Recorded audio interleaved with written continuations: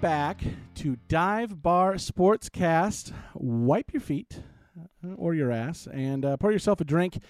And definitely get ready for our January update. We're going to take, these monthly breaks from the main episodes that we like to, our main format is that we go in with a specific topic to talk about. But we do want to have these monthly breaks to really just give you an update on the world of sports, kind of across every major sport, and anything that we didn't cover in the weekly news segments. Things happen, big things can get missed. So we want to give you a chance to catch up on everything, recent that may have happened. So happy New Year, first of all, to everyone. This is 2023. I know it still feels like 2019 here, at least to me.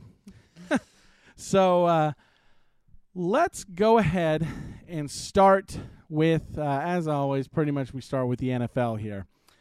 Crazy season, and crazy in not the best of ways, in my opinion. I agree. Yeah, I would agree with you.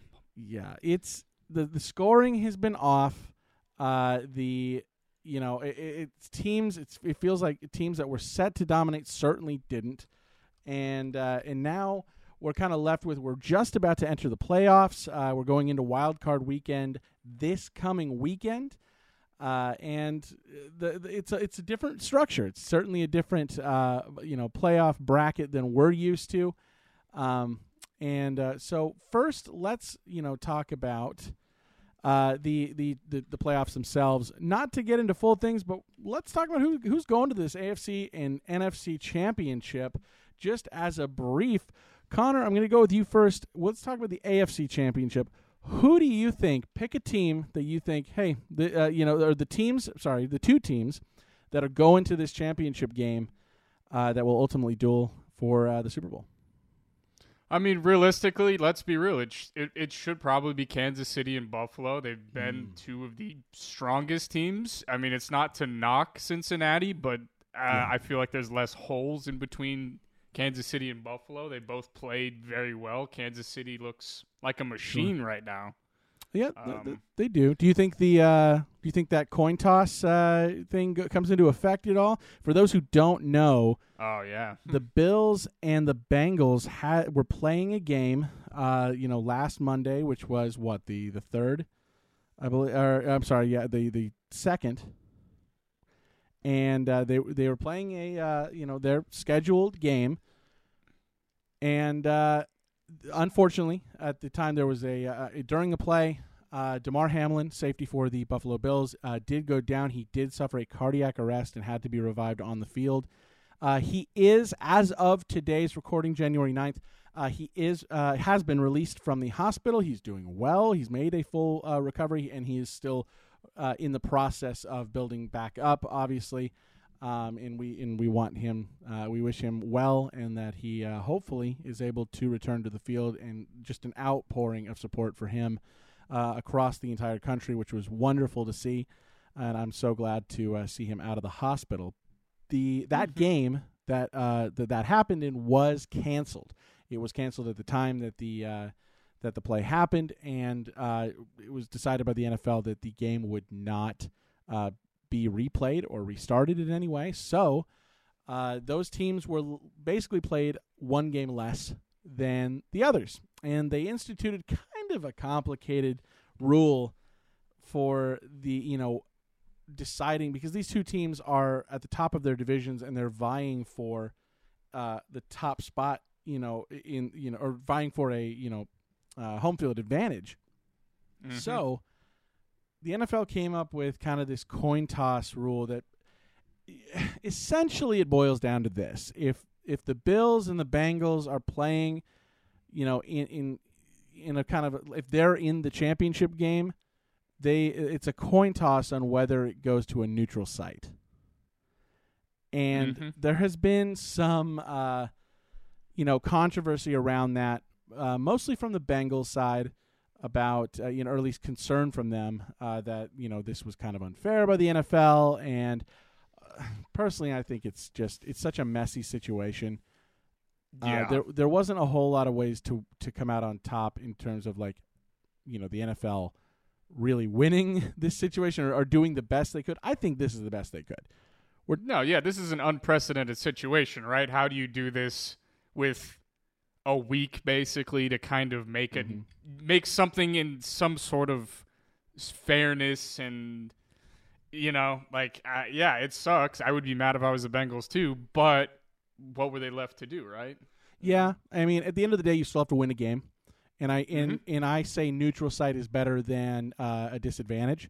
So it's not like They said, hey, you've got to, and I know there's still a chance because it's a coin flip, but it's not like they were guaranteed home field advantage and then they got it taken away from them. That's kind of where I lean, where I'm like, this is still a game you guys have to win and have to play, and it's not exactly like the Bengals were terrible on the road. They only lost 3 games on the road. Yeah. So, this is still a fantastic team. I understand their frustration, but, this was the only way to move forward. Could it have been handled maybe a little different? This is people have to remember. You have to remember, people, that this is unprecedented. Mm-hmm. This isn't in the rule book anywhere. This isn't a situation that they've prepared for. I'm sure it will be going forward. But, absolutely.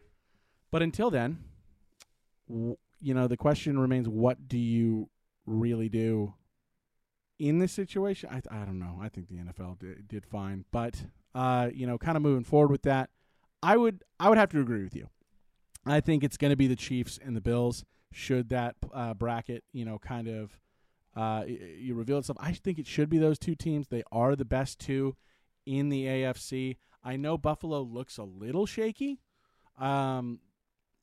Just the games that it seems like mostly in the first half of certain games they'll kind of have a slow start, and there are teams you can't do that against. The funny thing is, I think the Bengals are a team you can start slow against, because the Bengals are a team themselves that take a little bit to ramp up. Agreed. Whereas the Chiefs, no, you cannot start slow against the Chiefs. You have to come out swinging, because you don't know. Mm-hmm. The Chiefs kind of they're a little, up in the air themselves. You don't know exactly which team you're getting, but more often than not, it's been, smash mouth football from their offense, where it's like, hey, we're going to score early and score often. So I would have to agree with you on that. Let's talk NFC then. If we've got, the Bills and the Chiefs ideally going to this championship game in the AFC, what about the NFC? See, the NFC is where it gets a little more convoluted, because there are a lot of good NFC teams.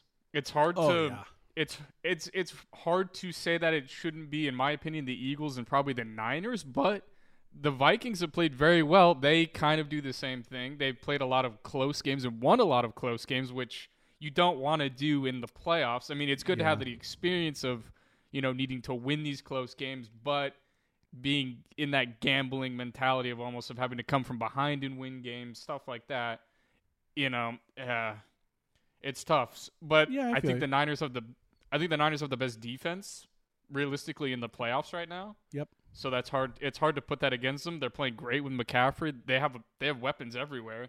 I mean, they played what, 3 quarterbacks this season, and they've all played well. Brock Purdy's playing pretty damn fantastic for a third-string quarterback. So they don't have a lot of weaknesses. I think it's probably going to be the Eagles and the Niners, most likely.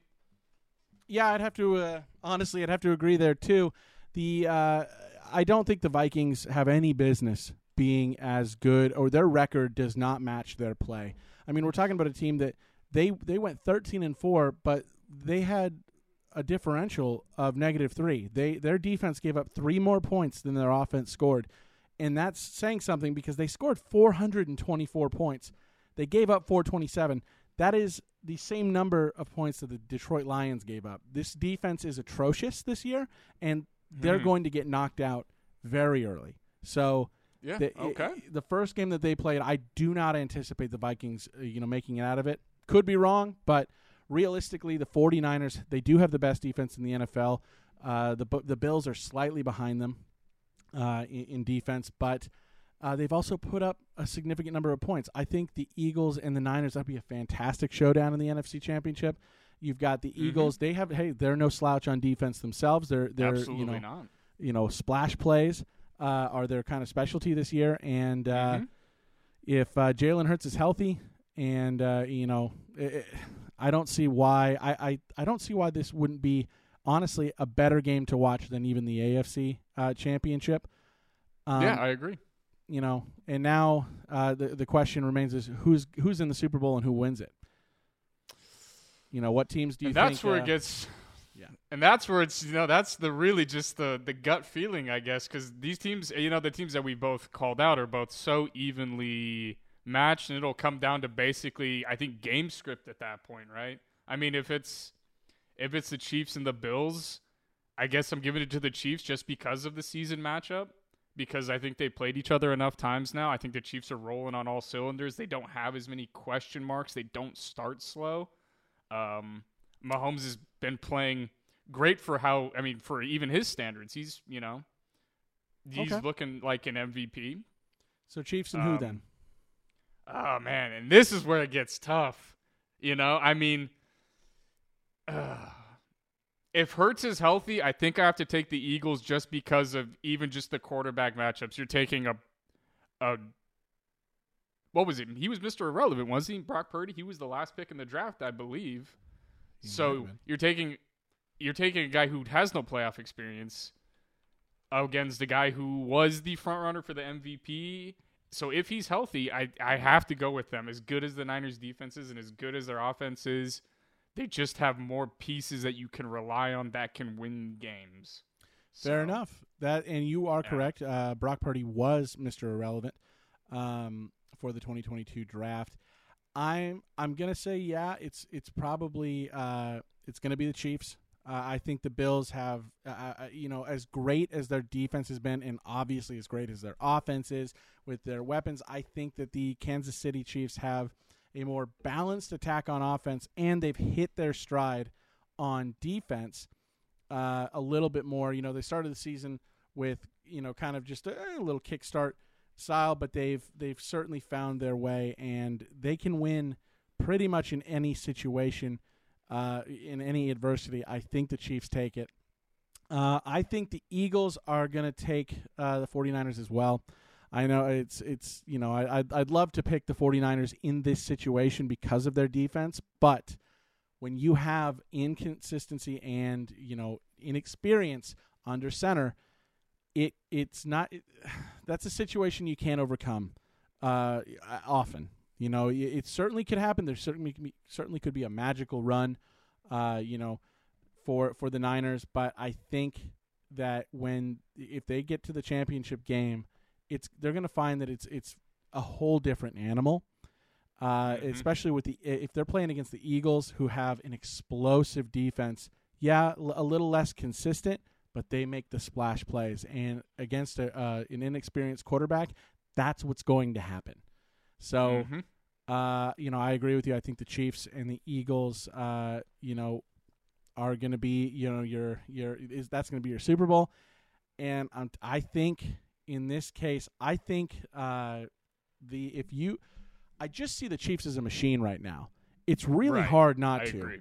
And I think they're going to take on through the Eagles. As much as I'd actually like to see the Eagles really put it all together and have a magical moment, because there's a lot of people that feel that Super Bowl against the Patriots was kind of a who saw that coming. It would be nice to see them dominate in a Super Bowl. I don't see them overcoming the Chiefs' offense.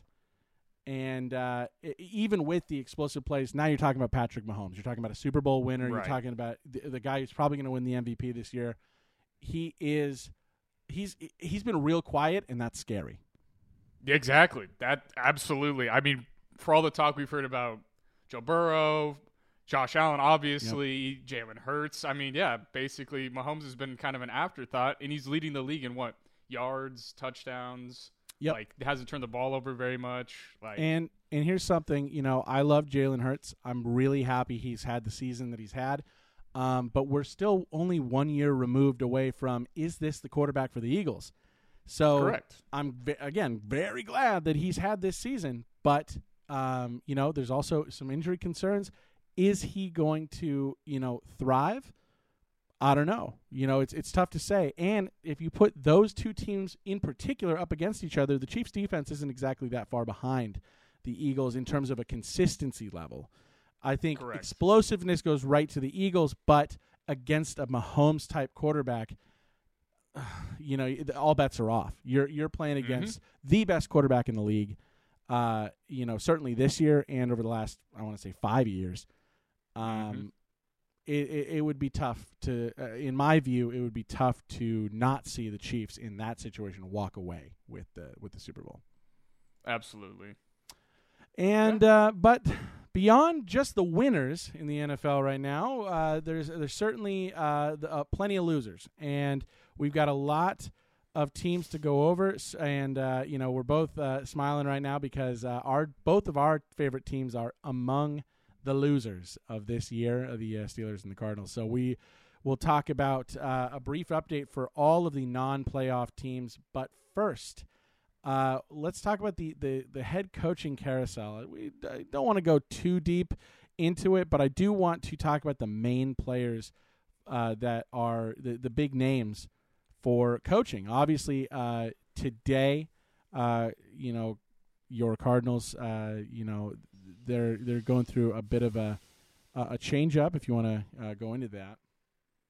Yeah, I mean, this is a massive, massive change up. This is basically dictates, at least the next 5 years of the franchise. Obviously, Cliff Kingsbury has been let go by the Cardinals, and Steve Keim has stepped down due to health reasons, which realistically, he just didn't want to get fired. It was his time to go. He just decided to do it a little more graciously, if you will. He's been with the organization for quite a while. For 10 years, yeah. And, he did a great job in the first half of his tenure. He took a risk on guys like Tyrann Mathieu, made some splash. Obviously got Patrick Peterson, big players who were very, just big pieces that got us kind of towards being a less of a bottom feeder team that you laugh at and became more of a legit team. But then that magic faded.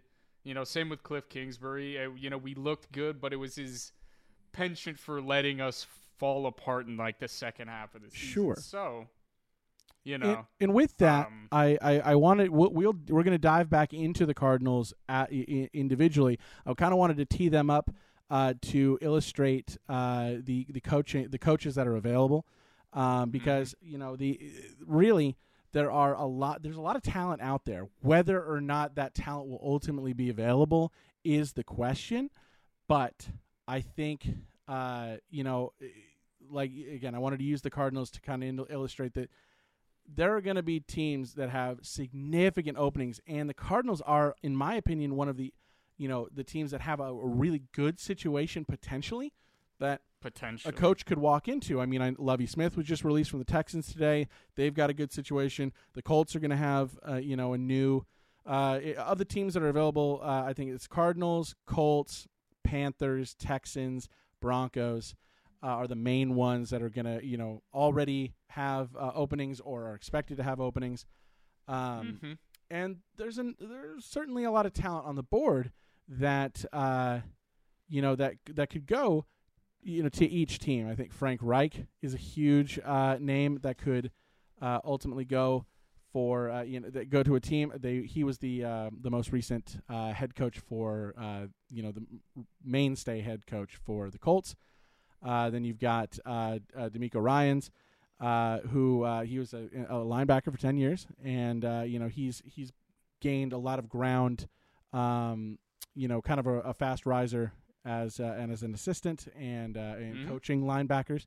So he's up there, as well as Shane Steichen. I hope I'm saying that right, but he is the current offensive coordinator for the Eagles, which, just look at the Eagles go right now. I think they're the second highest scoring team in the NFL.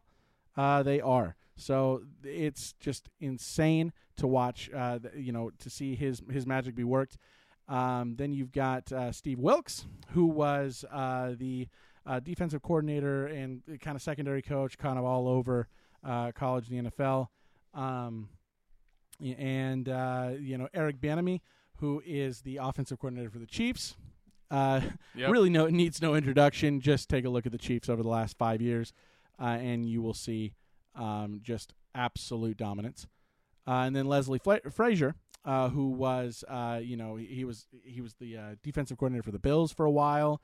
He has served as kind of an interim head coach before, and then a head coach of the Vikings in the early 2010s. And Jonathan Gannon as well. Jim Harbaugh is kind of thrown in there. I don't think he'll be available ultimately, and I don't want him anywhere near the NFL anymore. And then obviously Sean Payton is a huge name, head coach of the Saints. He stepped away from the Saints because the Saints situation is just absolutely atrocious. But where he goes, I think he's the biggest name right now that everyone's kind of looking at. And then Dan Quinn. Dan Quinn is the defensive coordinator of the Cowboys. And certainly his name's been thrown around the past few years into the head coaching. I think it might be time for him to take those offers seriously should he get them. So those are the coaches that are the names being thrown around the most. So now we're going to kind of go into the non-playoff teams in order of just division, and kind of just give you a little quick update of where they are and what they need to do on a strategy level in this offseason to compete next year. So first we will start with the Patriots. The Patriots were eliminated. They went 8-9 in the regular season. Belichick has confirmed that he is coming back for his 24th season as head coach of the Patriots. So no surprises there. I don't see him going away, at least for the next couple of years. But what do they need to? Where are they at right now? And kind of what do they need to do? Just weapons on offense. I feel like their defense is relatively solid. They don't have a lot of players. I mean, Jacoby Myers is playing as a number 1 when realistically he's a number 3. Ramondre Stevenson did end up playing very well as a running back. They just need weapons. That's it. They just need to score. Yeah, I agree. Mac Jones underwhelmed. I know there was injury concerns with him throughout the year, so hopefully, with a full healthy season next season, he may be able to get back to his I guess what people expect of him, what the team expects of him. In his play style, he underwhelmed this year. But then again, like you said, the whole team underwhelmed. But they did have a 1,000-yard rusher in Ramondre Stevenson, and that was nice to see. Not a lot of production on the ground in terms of scoring, though. Then again, that could be said of their entire team. They didn't exactly score a whole lot, but they were only they're only less than 40 points. From 400, on the season, in terms of scoring. So they could get it done, but I agree with you. It's a lot of weapons that they need, and good quarterback play out of Mac Jones. They really need that because he had an impressive rookie season, and he's shown he can be clutch. But they need more out of him. Let's go into the Jets here. The Jets are an interesting one. I'm going to start this one because their quarterback situation is atrocious. It's a mess. It's kind of hilarious that they were able to move the ball through the air, which is kind of funny because if you add up all of their quarterbacks' stats, they had over 4,000 yards through the air. It's just the scoring that was kind of abysmal. Only 15 touchdowns through the air and to pair with 14 interceptions, so kind of a moot point there. And then their rushing was absolutely abysmal. I know Breece Hall went down in that early, and that was so unfortunate for their. He started really well, averaging probably was going to be offensive rookie of the year. Yeah, he was averaging 6 yards per rush on the ground, which is pretty impressive for a rookie. But they couldn't bring it back up. Really good, out. Speaking of yards in the air, Garrett Wilson was a welcome addition to that receiving corps. Talk about a rookie that may end up winning, offensive rookie of the year. He had 1,100 yards through the air. Obviously low on the scoring count, but that's not exactly his fault. Fantastic out of him. Props to the Jets for their whole draft this year. They drafted guys who ended up pretty much every single one of them were impact players. Yep. Which is impressive. Yep, because speaking of that draft, Sauce Gardner really. I mean, we were just talking about him yesterday. 20 passes deflected. Now, mind you, he only had 2 interceptions, but this is not a splash play defense at the moment. They did have 12 interceptions across the board, so they were able to have quality coverage, but that pass is defended. He has the most in the NFL. So that is, for a rookie, that they might be looking at winning both offensive and defensive rookie of the year, for the Jets. So impressive draft out of them, and, they've got another one coming up. So hopefully they can keep building. They need more consistent quarterback play. I don't know, if I'm being honest, I don't know if they've got it. I know you like Mike White. But he's a little older. I know he's not a long-term option. Yeah, Flacco's he's definitely a patch. Yeah. No, I get you. Mike White is patched. Is certainly a patch for the offense. But he does move the ball through the air, averaging almost 300 yards a game. Joe Flacco is 37, so he's done. And Zach Wilson. I mean, what more can you say about him that hasn't already been said in just about every headline about the Jets? He's just been underwhelming. And I think this is a long string of Jets quarterbacks that are, underwhelming. Kind of, I'd say it's a 60-40 shot. 60% says they're playing on the Jets and, they're not going to be successful. And 40% says that's on them. And it's tough. He came from BYU. I didn't think that there was a whole lot to, really look at him, except for his, his completion percentage rate out of BYU, which was, nearing 74%, which is fantastic. But, it's so tough to judge these quarterbacks unless they've seen a lot of experience. So they're going to need more consistency. How they get that, whether through the draft or, rolling with what they have for now, remains to be seen. Next, we've got my favorite team, the Pittsburgh Steelers. Steelers, from where they were 8 games in, they started 2-6. From that point, they went 7-2, which is fantastic in my estimation. They went 9-8. First of all, Mike Tomlin still does not have a losing season. In 16 seasons with the Pittsburgh Steelers, he does not have a losing season. And the Steelers were starting to score. Scoring was abysmal across the year. I want to say it was absolutely hellacious to watch this team try to move the ball, especially in the first 8 games. They were jumbling, between. They started with Trubisky, which was the smart move because he was the veteran on the team. When that didn't work by game 4, at halftime they decided to put in Kenny. The objectively correct decision, in my opinion. And if nothing else, it added a morale to this team that allowed them to be competitive in most games going forward. They were able to beat the Buccaneers. And the games that they lost, were relatively close. They only lost by 7 to the Bengals halfway through the season. They only lost by 6 to, at the time, a streaking Dolphins team. And they only lost by 2 to the Ravens. Before winning ultimately, a few games later against them. So, a lot to like about the Steelers in terms of future. I think Kenny's going to have a far better season next season. As the undisputed, QB1. And, a better rapport with his teammates.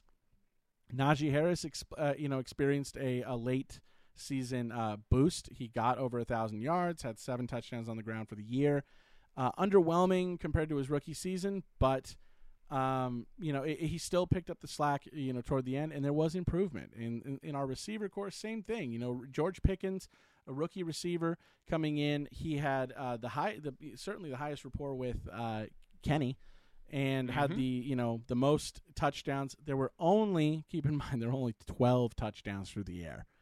This is absolutely terrible, but 4 of them did go to George Pickens. So I think there's plenty of room for improvement, but I think that improvement is coming. Absolutely. And I think I will say this: hats off to the offensive line for doing what they did with expectations as low as they could be, because they only gave up 38 sacks when they were slated to be the absolute worst in the league, and they did well in the pass protection. They need improvement. Need to improve with the run game, but they did have we did rush for over 2,000 yards as a team, so that is nice. Where some highlights on the defense were particularly, I see a lot of potential still with this defense. Alex Highsmith had 14.5 sacks. Fantastic breakout year for him with T.J. Watt injured for the first part of the season. T.J. Watt still walked away with 5.5 sacks, after this kind of only playing 10 games through injury and things like that. So, glad that he's doing well now and, ended the season with basically, 5 sacks in the last 7 games. And then Cam Hayward, a model of consistency on this defense, 10.5 sacks for him. So I'm very impressed with how this team was able to stay together. Could have easily gone the other way. It's not how you start, it's how you finish, man. And absolutely, that's a lot of momentum for a younger team. It gives you guys confidence for next season.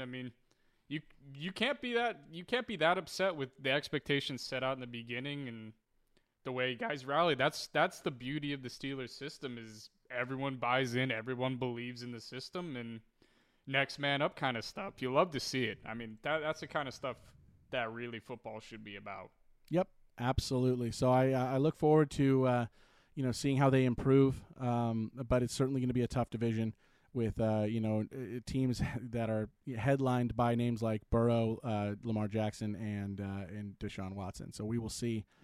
And speaking of Deshaun Watson and his team, the Browns, Brant, what an absolutely abysmal, to my delight, my personal delight. What an abysmal season for them, going 7-10. It's not like everyone expected them to just be, magnificent, but I at least expected them to hold down the ship until Deshaun Watson, was ready to play. And to his credit, two players did show up on the offense, and that's Nick Chubb and Amari Cooper. Nick Chubb was in the top 3 as he has been for the past several years in rushing yards, and also put 12 touchdowns on the ground alone. So that is great for him. And then Amari Cooper had over 1,100 yards and 9 touchdowns through the air. So they showed up. They certainly showed up. Absolutely. Where what didn't show up was the defense. Wow. They had 34 sacks, which is pitiful for this defense.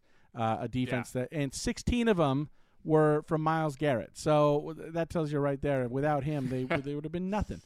And they barely eclipsed 10 interceptions, on the year. This is not a defense that was playing well at all. And certainly their quarterback play, while, Jacoby Brissett came in, did as well as he could, I think did as well as everyone kind of expected. But then Deshaun Watson came in and underwhelmed. I know he's been away from actual NFL play for a while for good reason, but underwhelming. And I don't know. It's tough to say whether he's going to take a real, significant step forward, especially when he took 20 sacks in 6 games.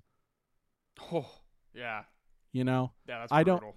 I don't know. I don't know about it. Yeah. It's not a team I feel good about. Nah, Browns. Let's be real. Yep. Poorly run team. Yeah, they need. My estimation. You see what happened with Jadeveon Clowney talking trash about Myles Garrett and how he doesn't want to. He's not going to re-sign with them, and he thinks that all they're doing is trying to pump Myles Garrett to get him into the Hall of Fame. That just says enough there. Guys don't want to be there. They don't like playing with each other. Yeah. I don't know.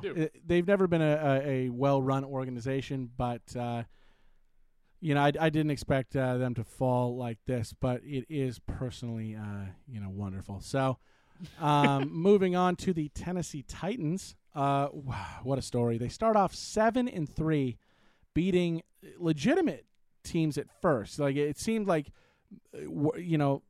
obviously they got absolutely blasted by the Bills early on, and they did lose to the Giants, but the teams they beat, at first seemed like they were going to be contenders, but ultimately we know now that the Colts, Raiders, and Commanders are all terrible. But yes, we, at the beginning of the season, there was still some hope. And then after that 7-3, start, they immediately lost the remainder of their games. Lost 7 in a row, and that it's unfortunate because the Titans seemed like, maybe they were going to finally claw their way out of being, at least in the last 20 years, they've kind of just had these peaks and valleys, more and certainly more valleys than peaks. But I think anyone who really paid attention last year knew that they were a shaky team. For as well as they were playing, it kind of seemed like how are they pulling this off? And now we see that, they did not score. They didn't even cross 300 points scored in the on the year. They could not move the ball. They could not score, and now their quarterback situation is completely and utterly up in the air.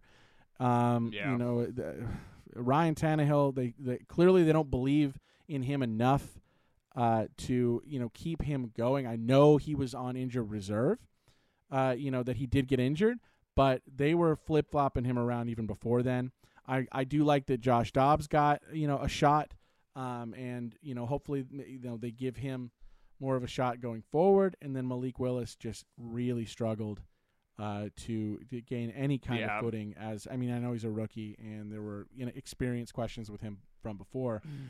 Check back 3 episodes, and you'll see my opinion on him. But he should not have been on the field this season. Nope. He was not ready. The Titans didn't have faith in him either. They did not design a lot of. You could tell he was passing he had 12 pass attempts, 15 pass attempts a game. Yeah, I get it. They have Derrick Henry. You can run the ball with him a ton, but eventually you have to throw the ball. And if you have a guy behind center, you don't have faith in him. Yep. And Derrick Henry, to his credit, still he reached over 1,500 yards.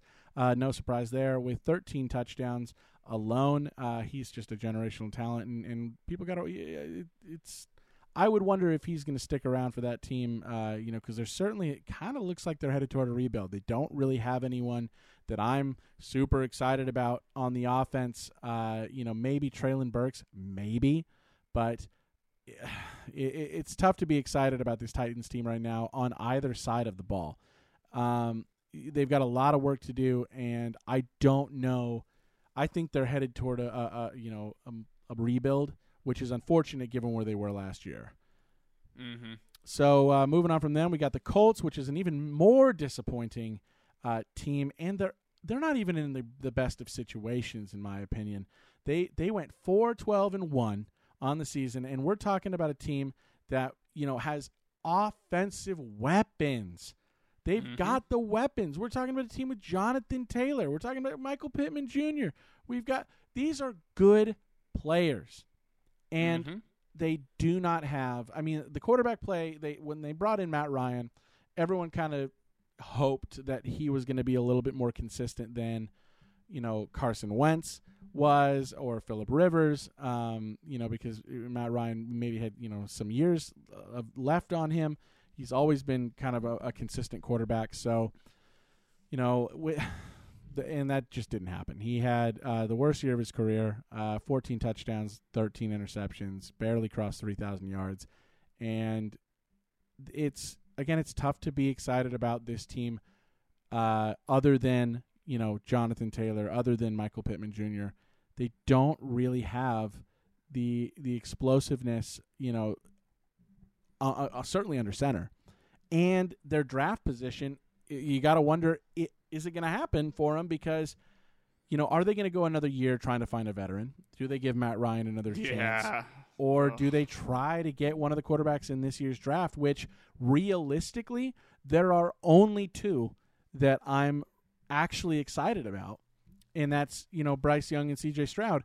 I know that Will Levis has been tied to the Colts and Anthony Richardson. I'm not that stoked about those last 2, Will Levis and Anthony Richardson. I don't think that they have the game-changing potential to basically reignite the offensive weapons on the Colts, and you really need you actually need a C.J. Stroud or a Bryce Young, but I don't think they're going to get him. Even as high a draft pick as they're going to have, I think they're going to have like the 4th or 5th. Let me see here. I can tell you definitively they're going to have the 4th overall pick, at least by win percentage.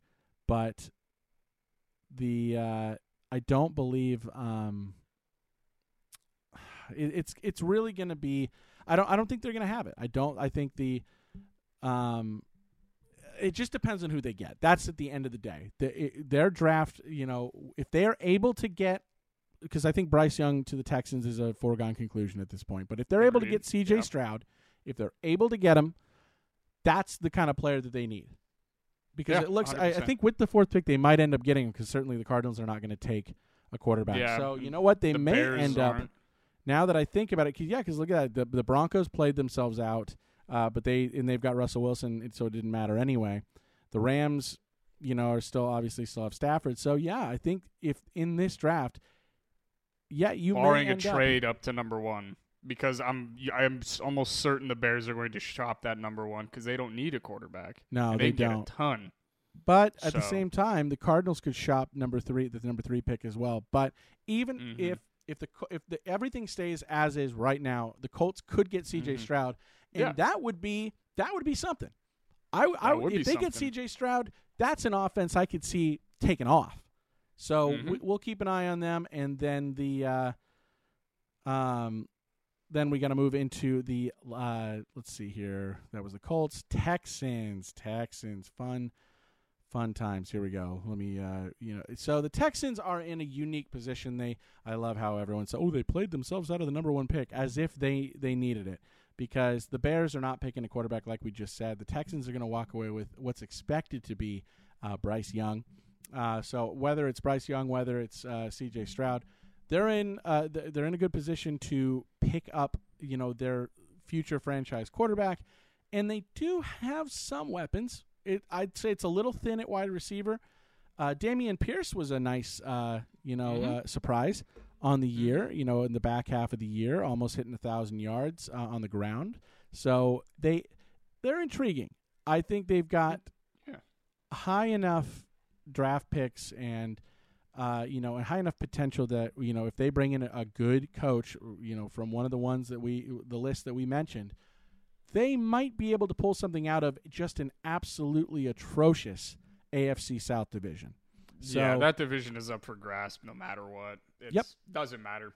It's a few pieces on any team, and any team can win it. Exactly. So Houston's in a good spot. Let's move to the AFC West with the Raiders. Raiders are not in a good spot.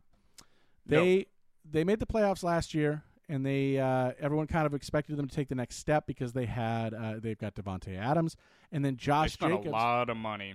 Yeah, a lot of money, and Josh Jacobs had the best season he's ever had, and he was the best running back in the NFL, going by yards and touchdown share. He had 1,653 yards on the ground with 12 touchdowns. That's very impressive. Very impressive for a quarterback, for a running back that a lot of people were starting to write off. It just absolutely didn't seem like it was happening for him, and he played well. Derek Carr had another Derek Carr season, which is about 25. He always typically averages between 25 to 27 touchdowns and between 12 and 15 interceptions, and he did that again. So he had himself another Derek Carr season, and it looks like the Raiders are going to move on from him, at least according to everything that's kind of going on right now and all the rumblings and rumors, which is surprising because the Raiders don't have a high enough draft pick to go and get anyone significant. They're not going to get C.J. Stroud or Bryce Young. And Correct. if they think that Will Levis or Anthony Richardson, kind of like we were saying with the Colts, if they think that one of those guys is going to be the savior of their program, they are in for a rude awakening. You cannot waste a year of Davante Adams, and who has had himself just a fantastic year, 1,500 yards and 14 touchdowns. The man's a machine, as just always. Keeps on going. But you cannot expect that the rookie quarterback or I don't even know what veterans are even going to be available to you. I wouldn't. bet on this. I would keep Derek Carr if you can. If he's got years on his contract, I mean, I would keep him. He knows the system. He's got rapport with Adams. I mean, he can't waste time on a project. They don't have the time with the fucking money they've spent and the guys they have. They don't have the time. Agreed. So, in their defense, while they have, now a new leader in Max Crosby, props to him for, building upon the season, last season where he got a big contract, and now he had an even better season this year at 12.5 sacks. Good for him. And they've certainly got, I mean, beyond him, it's tough to say. They need help on their defensive line and in their secondary. But, of all the things that they do not need an offensive shakeup right now, they really just need to stand pat until they can get either a better pick, at quarterback, or they can find a long-term solution, because outside of Derek Carr right now, their options are limited. Moving forward in the AFC West, we have the Denver Broncos, who their situation's interesting. They obviously theirs is. Yeah, they had a big splash signing, right? Russell Wilson. Mm-hmm. Correct. Russell Wilson then had the absolute worst season he's ever had in his career, and it was puzzling to watch because he walked in with what should have been just a plethora of weapons. I know the injury bug hit him. It really did. Javonte Williams went down early. Melvin Gordon, had his ups and downs, and Latavius Murray ended up being their leading rusher, which kind of tells you what you need to know. But on the offensive, like the weapons at the receiving core, they should have been fine. Jerry Jeudy, Cortland Sutton, Dulcich, they should have been okay, and they just weren't. Russell Wilson really didn't open up until the very last game of the year, where he threw 3 touchdowns. Beyond that, it was just embarrassing to watch. There was even a tracker, on social media tracking how many touchdowns he was going to have until he passed the number of bathrooms in his house. Yeah, for the record, awesome. He has 12 bathrooms in his house, and it took him until basically the last 2 to 3 games to pass that number in passing touchdowns. So that was this was surprising. Do I think that this is going to be do we think that this is going to be how it goes with him? I mean, he's only 34. Honestly, I didn't have a lot of faith in their coach. I mean, obviously from week 1, you saw he made bad decisions. Mm-hmm. So yes. It's interesting to see. Good. No, he could not hack it. Yeah, that one was cringe, but yeah, it'll be interesting. You only get a couple more of those. Yeah, that's fair. I'm not planning on bringing many of those ones out. But yeah, it'll be interesting to see if they bring in a more experienced head coach who can, tailor the offense to Russell Wilson's skills, because they do have weapons. That's what confused me so much. Like, are Cortland Sutton and Jerry Jeudy the 2 best wide receivers in the league? Are they in the top 15? Honestly, maybe top 15, but they're not the most supreme talented. But they are 2 of a 1-2 combo that can be very effective. So, question is can they hold on to Jerry Jeudy? They've got a lot of money tied up, going forward, and Jerry Jeudy might be out of their price range at this point. They may have to find a replacement for him in the draft. So we'll see. I think I would let him walk and get another piece, to be honest with you. I don't know that I'd tie myself up. I agree. I think he's been, he's been good, but there are plenty of options out there. I think the wide receiver position in general is just kind of it's experiencing a boost over the last several years, and it doesn't seem like it's going down anytime soon. Russell Wilson is a good quarterback. I think there were a lot of reasons why it just didn't work for the Broncos this year, and coaching is very important. So I think, I know they're trying to woo a lot of coaches, Sean Payton among them. So we'll see. I don't know if Sean Payton wants to, trade, kind of a rebuild with the Saints for, not so much a rebuild, but certainly a losing team in the in the Broncos. We will see. It's really, I know they've talked about what the compensation package would look like, but That's all we've gotten. So the Broncos, for them to be successful, they need Russell Wilson to show up. They need their run game to remain a little bit more consistent, and obviously a lack of injuries would do the most for that. And then their defense. Their defense need improvement through the draft. I think they need to take a long, hard look, and really address their defensive line and linebackers, because they've got their secondary's great. Secondary's great. Secondary. Yeah. Secondary's great. If they can shore up the line, we could see a complete and utter turnaround in the Broncos next year. Next, let's take a look at now we're going into the NFC. Let's start with the Commanders. This season was weird for them.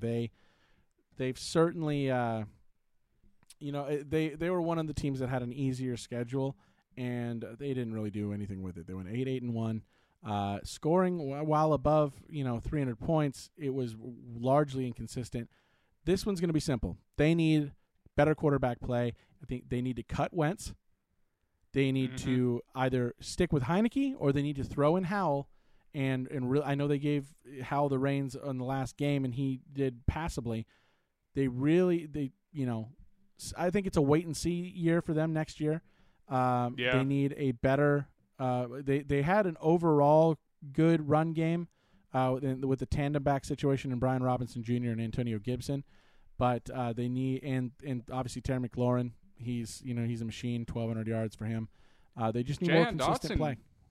Jahan Dotson played pretty well too when he was healthy. Unfortunately, missed a lot of time with some hamstring injuries, I believe. But I mean, they have pieces. Their defense still looks pretty dang good. It's just quarterback. That's it.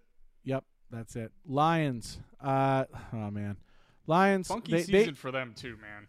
You know what though? Funky season. They scored a lot of points. They scored 453 points. That is magnificent. A lot of that due to Jamal Williams. Talk about a breakout season for him. 17 touchdowns on the ground, over 1,000 yards. Really hope that they keep him and move forward. And then a resurgent year for Jared Goff, who we affectionately refer to as Goof. But, man, 29 touchdowns, only 7 interceptions, and nearly 4,500 yards. That's a great season. No other way around it. And you know what? They got their guy. Aiden Hutchinson looks like the real fucking deal. That guy looks fantastic. He is a menace. Yeah, that could be your defensive rookie of the year right there at 9.5 sacks and 3 interceptions. He's an absolute menace. Amon-Ra St. Brown had a breakout year, over 1,150 yards. The Lions aren't exactly far away here from competing, and they're 9-8. They had a winning season, and I think that you stand pat here. You build up you shore up the offensive line. You shore up the defensive, specifically in the secondary, and then you're looking at a team that can compete in a surprisingly weak AFC or NFC North. Speaking of weak, the Green Bay Packers, man, have they looked just? It's not been good. It's not been good. It's definitely a down year for Aaron Rodgers. Who coming off an MVP season, practically triples his interception total, and losing Devontae Adams was way more of a blow to them than they certainly anticipated. Yeah. Which it's a no duh kind of situation from us, but I think they thought that Rodgers was going to create another receiver, maybe take the next step for Allen Lazard or Christian Watson, but it really did not materialize. Christian Watson had a good second half of the season. He had some pretty unbelievable games. I think he's not going to be Devontae Adams, but I think he's going to be a very solid, very good wide receiver. But they were very arrogant in gambling on that wide receiver room this year, Yep. They were arrogant, and it showed. So I think what you're really looking for with the Packers is you've got to shore up the receiving core. You need to go out and draft a wide receiver. Aaron Jones and A.J. Dillon, I liked what they did with their rushing attack. That was pretty good, and I hope that continues. Aaron Jones needs to hold on to the ball, though. He fumbled the ball a lot this year. He did fumble a lot. He did. He had he had 3 important fumbles, particularly and it was just it wasn't great to watch. You didn't know what to expect out of him after a couple of years of consistency. So hopefully he gets back to his normal self. The Packers were not good on their defensive line. They do need to shore that up, and their secondary actually looked pretty decent. Jair Alexander. Yeah, pretty damn good corner. I mean, he locked down Justin Jefferson, and that when he called him out, their second meeting. Jair Alexander and Rasul Douglas also. Rasul Douglas, yeah. They've got a 1-2 combo there that is tough to beat, but they need help on their defensive line because besides Preston Smith, I couldn't even, maybe Rashawn Gary if you want to be generous, but beyond that, it doesn't look great. Chicago, who secured themselves the number 1 overall pick in the upcoming draft.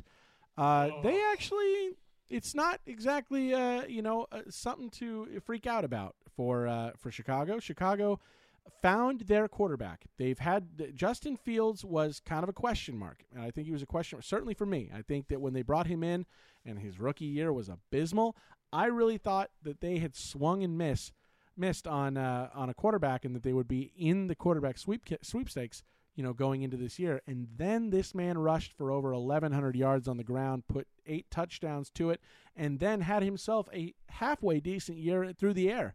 17 touchdowns and 11 interceptions. He improves upon that and keeps the run game just kind of around the same numbers. This is a dangerous quarterback. So going in and knowing that you have your quarterback solves a lot of problems. But I'll tell you what, the problem they have the most in is wide receiver. They've got nobody. Darnell. Your tight end cannot be your leading receiver when he has less than 600 yards. You need to have your main guy. Claypool, obviously, when they got him through the season, he wasn't that guy. They haven't really gone to him as much as I thought they would.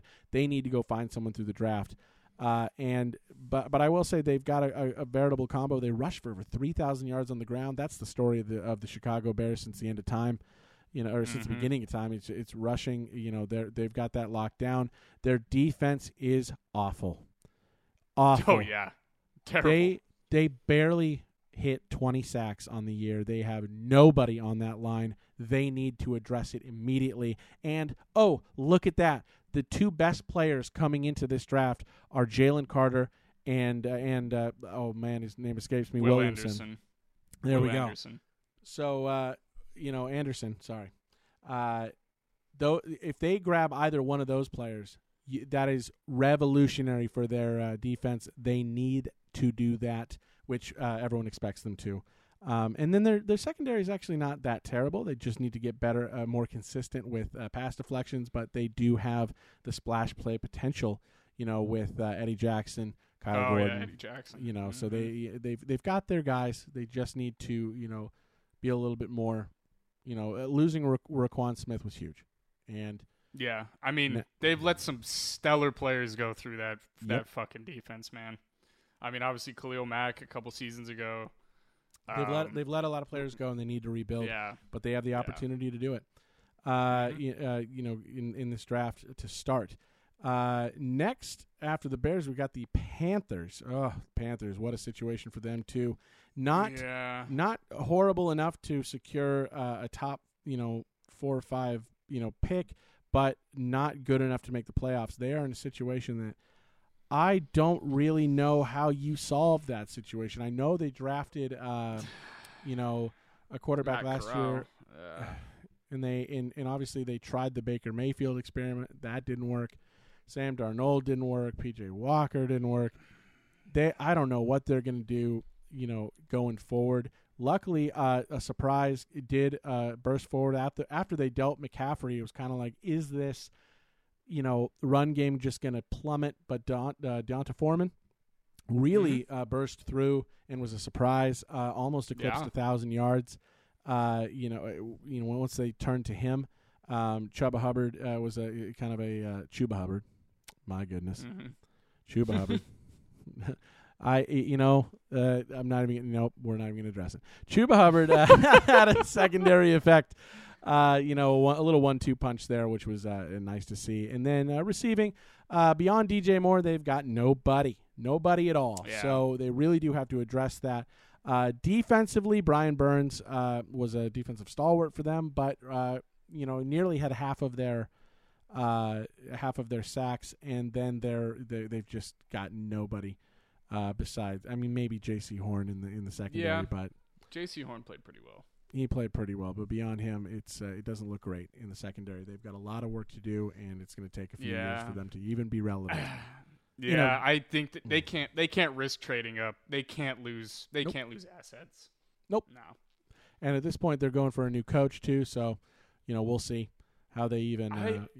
I honestly think they should just keep Steve Wilkes. I think he's done a damn good job. I think his kind of hard ass fucking way he runs the ship is kind of what they need, at least to bridge. And if it doesn't work out, then at least you have a culture.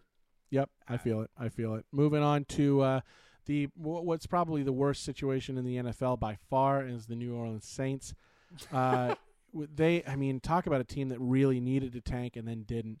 They went 7-10, but they have. I mean, to give you just a little bit of an insight, their cap space for next year is negative $56 million. So they have so much money tied up in guys. Yeah, they don't have anywhere to go.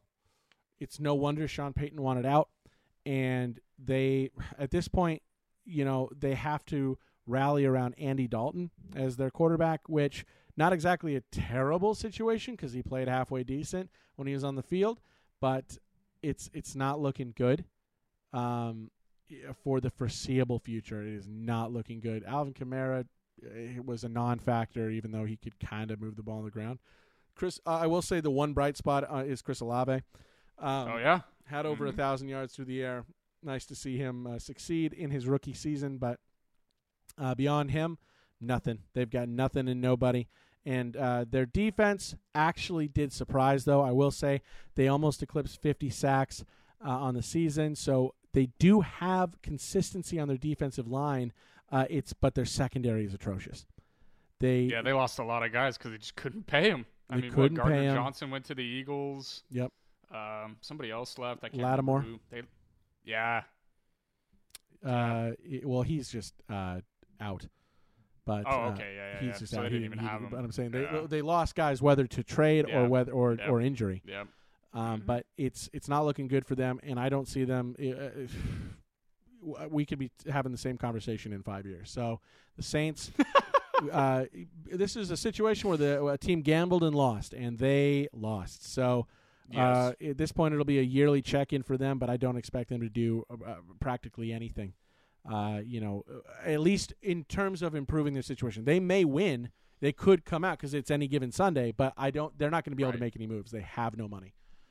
The Falcons, I don't know what to make of the Falcons, if I'm going to be honest. I know they're rebuilding. I know they're pushing forward. They're expected to get rid of Mariota after kind of an average, below average season, and to relieve some cap space. Because they did turn to Desmond Ridder for the final 4 games, and he, did as well as he could. It was kind of, the whole team was just abysmal to watch. But I think they're playing for Caleb Williams next year. They may be. They may be. Their rushing game, they did have a 1,000-yard rusher in Tyler Algier. But no real movement. They did have 17 touchdowns on the ground because Cordarrelle Patterson did add 8. So they had a veritable 1-2 punch. But beyond that, they didn't really have much. Drake London played as well as he could on the situation, on a team that basically didn't have, a consistent quarterback play coming from them. He almost had 900 yards, so props to him for that. But you talk about an absolutely abysmal defense in every single phase of the game. No, secondary to speak of. Maybe if you want to say A.J. Terrell, but no splash plays made, and barely eclipsed 20 sacks. They are in still a full rebuild, and it's tough to see what to like about this situation other than maybe playing for the future. And talk about a situation that just was really unfortunate to see the Rams. I mean, holy hell! Talk about a Super Bowl hangover. Yeah. This is not even. This wasn't even a hangover. They're still drunk. I mean, this is a team that it was expected to take a step back, but not this kind of step back. Matthew Stafford, he injury concerns up and down the board. I mean, he ended up going to injured reserve to the point that people were asking him if he was going to retire because it's a neck injury. We all know how those go. Ask Peyton, ask Andrew Luck. Mm-hmm. Their injury concerns with the neck, it gets serious fast. So he doesn't plan on retiring, but it's tough. Hopefully he comes back and has himself a resurgent season and is able to make. I don't think recovery. He was healthy at any point this whole year. I think he came into the season hurt. I think he was literally hurt the whole season. Yeah, he was, and so they turned to late season acquisition in Baker Mayfield, who had flashes of brilliance, but ultimately nothing to add to their ailing offense and rushing game. Run game sucked. Yeah, the run game was non-existent, and then Cooper Kupp went on. He was having himself just a regular Cooper Kupp season. Yeah. But which is fantastic. But then he ended up on injury reserve himself, and so did Allen Robinson. Yeah, Allen Robinson went down, and just no one else could pick up the slack. And their defense took a really big step back. I mean, their secondary was pretty good. Jalen Ramsey, so he's always in the upper conversation. But can they afford him going forward? Tough to say. But they had a lot of injuries on defense as well, and didn't hit 40 sacks for a championship team. It really was a significant step back, and now they have questions going forward of whether they can even get back to the season that they competed. Are they even going to get back to competition because they have a lot of money tied up in these guys and the Sean McVay situation. Yeah, the Sean McVay. Now he's kind of just saying, oh, well, maybe I'll come back, but I kind of want to go to TV. I don't want to coach till I'm 60. I want to blah, blah, blah, which is like now they're just leaving this team in limbo because now free agent attractions, re-signing guys, and it's a mess. Yep, it is an absolute mess. And I don't know where they go. I mean, I don't even have – at this point, you have to shore up the injuries first before we can even have a conversation about what do they do because – on paper, they should be fine, but it's such a question of if Matthew Stafford checking in on his health is going to be step one, because that's a major injury, and if he comes back and he can play at the close to the same level he's been playing his whole career, then we have a conversation. Then maybe we'll be okay. Maybe you'll be fine. He is 34, but it's a tough injury. So it's a mess of a situation, but it really depends on their injured players. And finally, as we started with the Cardinals, we will also end with them. Connor, take us dive us in. It's just a lot of this is a move that will dictate at least the next 5 years because obviously the money's locked up in Kyler. We have to cater to him, which means getting him more weapons, which I don't know. I feel like we've been doing that since he's been there. My main issue, looking at just comparing to the Steelers, right? You guys have a nice from the top owner down to the coaches. Everyone has the same vision. The owner says, I want my defense to always be good, and we want to run the ball. And then the GM goes, I'm going to find those guys that do that. And then the coach says, I'm going to, find the way to get these guys that you got into the right position. We haven't been that way. And now our owner is becoming very hands-on. So yeah, it's a lot. It's a weird situation, and it needs to be the right guy who can deal with that. And that's tough to find because now you're managing personalities. Now, there's a lot. Everyone kind of hoped that James Conner was the right situation in the run game. He's been kind of up and down. Obviously, you have Kyler Murray to offset that on a normal year. But, Kyler coming back and him being, healthy, he just had an ACL tear. So him being healthy is step one. And then getting him, I think a better question needs to be, it's not so much getting him the weapons, it's are you getting him the right weapons? Because if you take a look, you were just talking about the Steelers. The Steelers, everyone kind of knows now that the Steelers draft really well in wide receiver.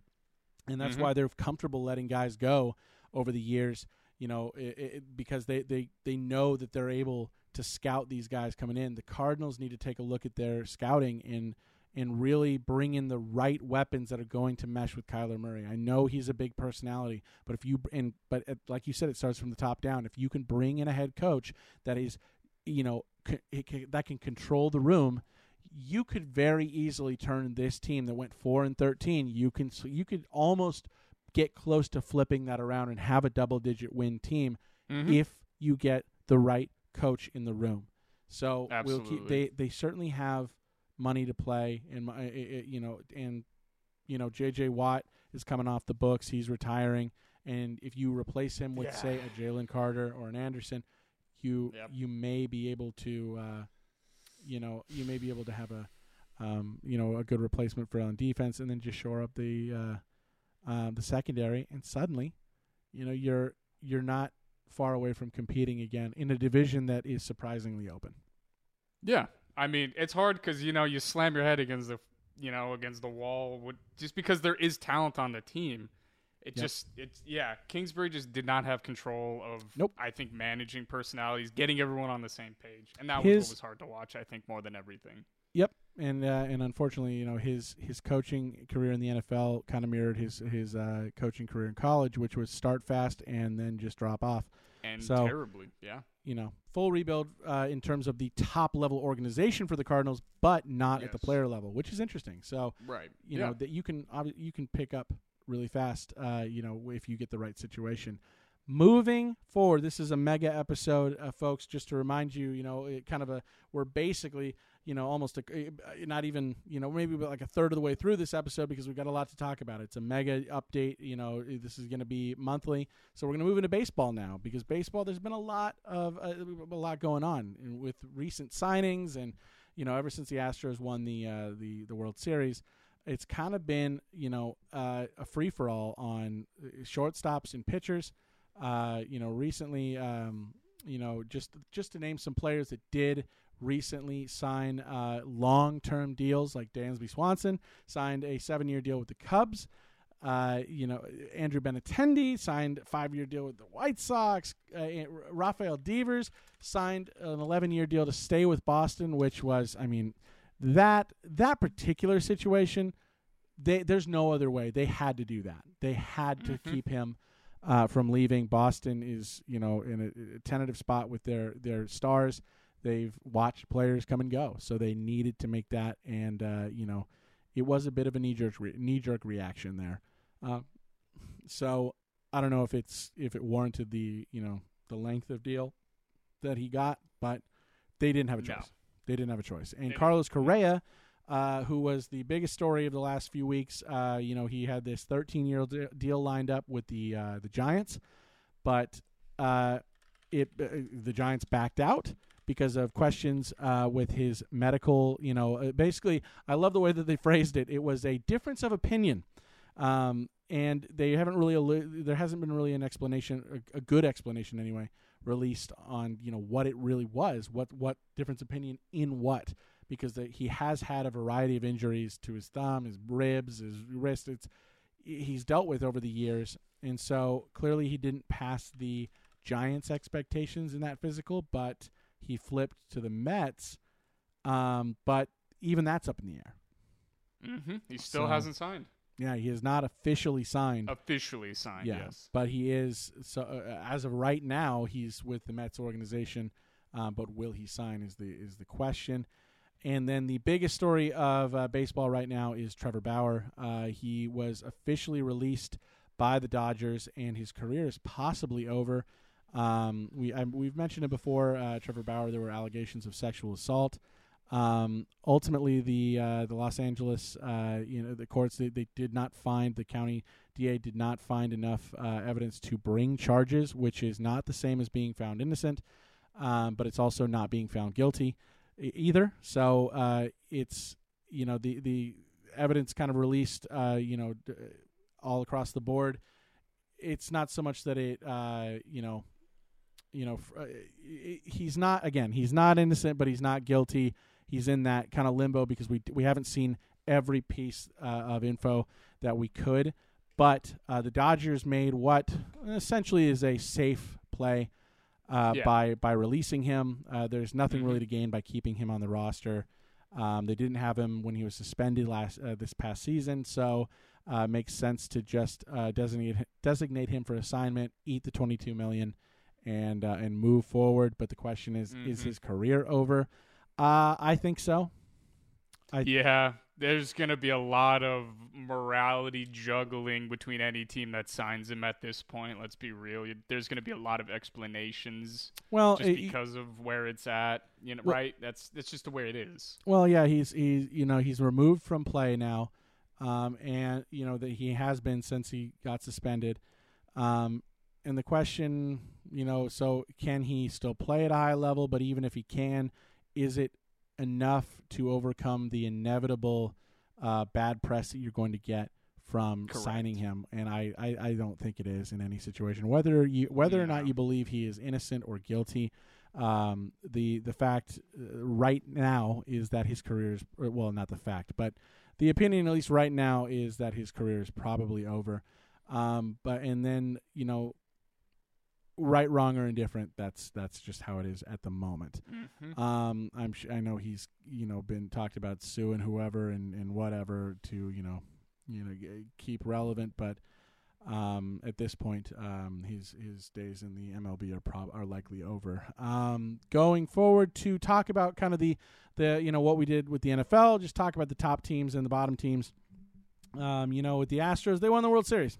It is what it is. They erased any kind of question, not erased it, but they certainly took away a lot of questions from their season that they were cheating, and they went out and legitimately won a World Series. So, at that point, they're the undisputed champs right now, and, everyone's got to take aim at them. So nothing really to talk about them. They did lose Verlander, though. They did lose Verlander, who had a resurgent season, but he's over 40, so it's really tough to think that he would have kept that level, that Cy Young level, going forward. And Houston, this is them being this good is just the culmination of years of being the worst team in the league. So they've accumulated picks and accumulated talent all across the board, and now they're reaping the rewards. Another team at the top, but missing the mark a bit, was the Yankees. They re-signed Judge and made a ton of splash plays over the course of this season and last season, this offseason and last offseason. So they'll be competing. Can they take that next step is the question. They scored a lot of runs. They did. They scored, I believe, the second most runs in the entire in Major League Baseball, behind the Dodgers. And the question is, can they take that next step? I don't know if I see it, to be honest. I think the Yankees typically run into they score a lot, and that's about it.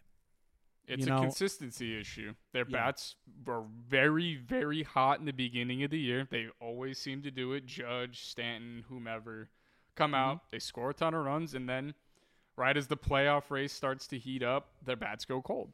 Yep, and then that's it. Well, that's because the Yankees have historically, at least in the last 20 years, sacrificed a batting average for power, and it doesn't seem like that's changing anytime soon. The Guardians are a team that were kind of surprised everyone a little bit this season with where they are. They didn't score a lot of runs. They did, but they also didn't. They gave up just a lot. The fact that they won 92 games was a bit of a surprise to me, but they ended the season really well. So they have to score more runs. They have to get more consistency out of their bats if they're going to, remain consistent. And they need to invest in pitching as well, because not for nothing, but, it's not exactly like they've got everything figured out, besides, Bieber. Shane Bieber's fantastic, obviously, and they've had surprises here and there, but they need to be more consistent. Tristan McKenzie was great, had a great season. Cal Quantrill, great, had a great season, but they need more consistency out of the guys behind Bieber to really, if McKenzie can keep at the level he achieved, maybe they've got it. But they also need defensive help in the field. Yeah. So now in the NL, outside of Jose Ramirez, yeah. or I'm sorry, we're still in the AL. That's right. Yeah, Jose Ramirez, of course. But the bottom three teams in the AL, Detroit. I don't mean. You almost don't even want to touch that situation with a 10-foot pole at this point. They don't. They don't have a lot going for them. They don't even have someone who can consistently bat over 250. Maybe Harold Castro, and he had a decent year at first base, but you're sacrificing so much, and Javier Baez really, couldn't. He experienced a steep drop off, over the last few years. Yeah, it's not looking good for Detroit. They have to rebuild, and at this point, all they've got going for them is just keep pumping up Miggy stats so he can get into the MLB upper echelon. He passed 500 home runs, last year. So at this point, or 2 years prior, at this point, just keep pumping him up. He had 1,000. He had over 100 hits. He's in the 3,000 club. That's all you've got to look forward to as a Detroit fan at this point. The Royals are such a weird team for me because I feel like we're always talking about them as this scrappy, team that can really play and really win games. With players like Bobby Witt Jr. and Melendez and Dozier, and yet time and time again they just underperform. They underwhelm, and obviously Bobby Witt Jr. is a rookie, but he fits their model completely of this scrappy team. I feel like they just need to get out of their own way and actually spend some money. That is the funny thing about baseball, right? Is like obviously there are all in any of these sports there's small market and big market teams, but you see it the most in baseball where these guys are like, fuck it, we don't want to spend the money. Let's just, get these rookies, and then once they're kind of getting to the end of their contracts, we trade them. But there's a solution for that. We've seen it. They made a movie out of it. We've seen you can as long as you can get on base and find guys that can do that, you can have a good team for not a lot of money. But it seems like the Royals just don't want to do that, but they also don't want to spend, and they let great guys go year after year, and for every good season they have, it's like they've got an equal and opposite bad season to go with it. And I don't know where they go from here. It's tough to even to look. Yeah, build off Bobby Witt Jr. Obviously had a great rookie season, and you want to build on him and build through the draft, but it's like your pitching wasn't that great either. It's abysmal. Yeah, Brady Singer, sure, okay, he had a decent season, but behind him, who do you got? Daniel Lynch? Yeah. No. Brad Keller? No. Greinke? Dead. He's over. It's like at this point you've got nothing. So it's unfortunate. And then even more unfortunate, and talk about a team that we literally just said they made a movie about it, and it was about the freaking A's, that a team that could find winners that everyone had overlooked, and the A's just give up every single player that comes through their organization that has any sort of success. The A's shop them. And the fact that they traded Matt Olson and Matt Chapman in one season, yes, they're legitimate two best players. And I don't know, very good players in general. I don't know if it's a conceited effort or a concerted effort, rather, to get the A's to Las Vegas, which seems like what their ownership wants. But possibly at this point, they just keep, shooting themselves in the foot over and over and over again. And this is an organization that no one should be really excited to watch play, because you don't have a front office that cares about your team, and that is unfortunate. Yeah. But at this point, hopefully, maybe if they get what they want and they go to Vegas, maybe they'll start to turn it around. But until something happens with the front office, it's going to continue to be a fire sale every year for the A's. And, it's just hard to watch. But over in the National League at the top, you've got the Dodgers, who many expected to just win the World Series outright, but we know in baseball and in all sports that's not how it works. They had a lot of players to be excited about in the regular season. Trey Turner, Freddie Freeman, Mookie Betts all had great seasons, particularly those first two, Turner and Freeman, just magnificent seasons to almost 200 hit seasons for both of them, and 21 home runs apiece. Really fantastic, offense, the highest scoring offense in Major League Baseball, and the lowest runs scored against them. So they had the best offense and the best defense in Major League Baseball. But that's, hey, doesn't matter what you do in the regular season. It's all what happens in the playoffs. And they ultimately could not make it through. Pitching was a concern and remains a concern now that Tyler Anderson is over with the Angels. And, now we still got plenty of pitching talent with the Dodgers. Dodgers are the one team in the MLB that everyone knows, hey, they can breed pitchers. They always have. They always will, at least for the foreseeable future. Kershaw's back on another year deal, and he wasn't exactly playing bad. He had himself a good regular season. Gonsolin, before he got hurt, was looking like the Cy Young frontrunner. Julio Urias probably should have won the Cy Young, but if it wasn't for Phenom over in Miami, the phenomenal play over in Miami,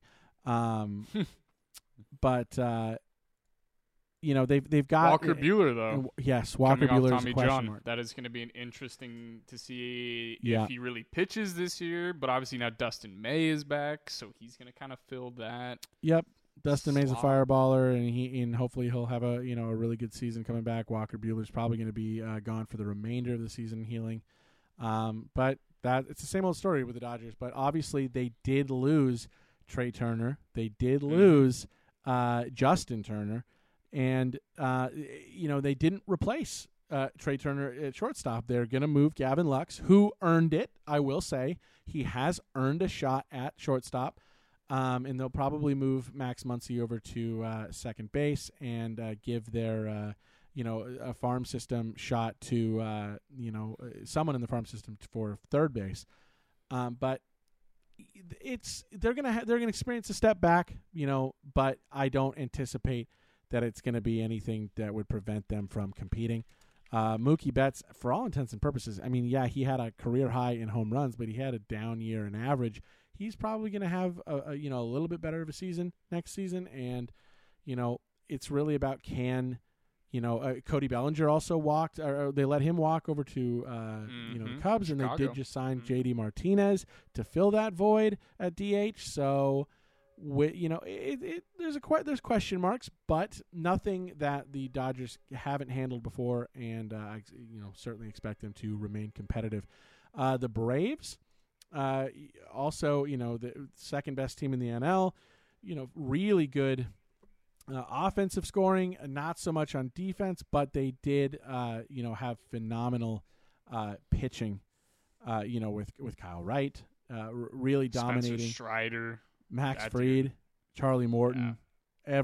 Their pitching looks fantastic, and they've got, plenty to be excited about. Even obviously they did lose Dansby Swanson to the Cubs, but they still, Grisham. Yep, but they have a lot to be excited about. With Austin Riley, who had a magnificent season.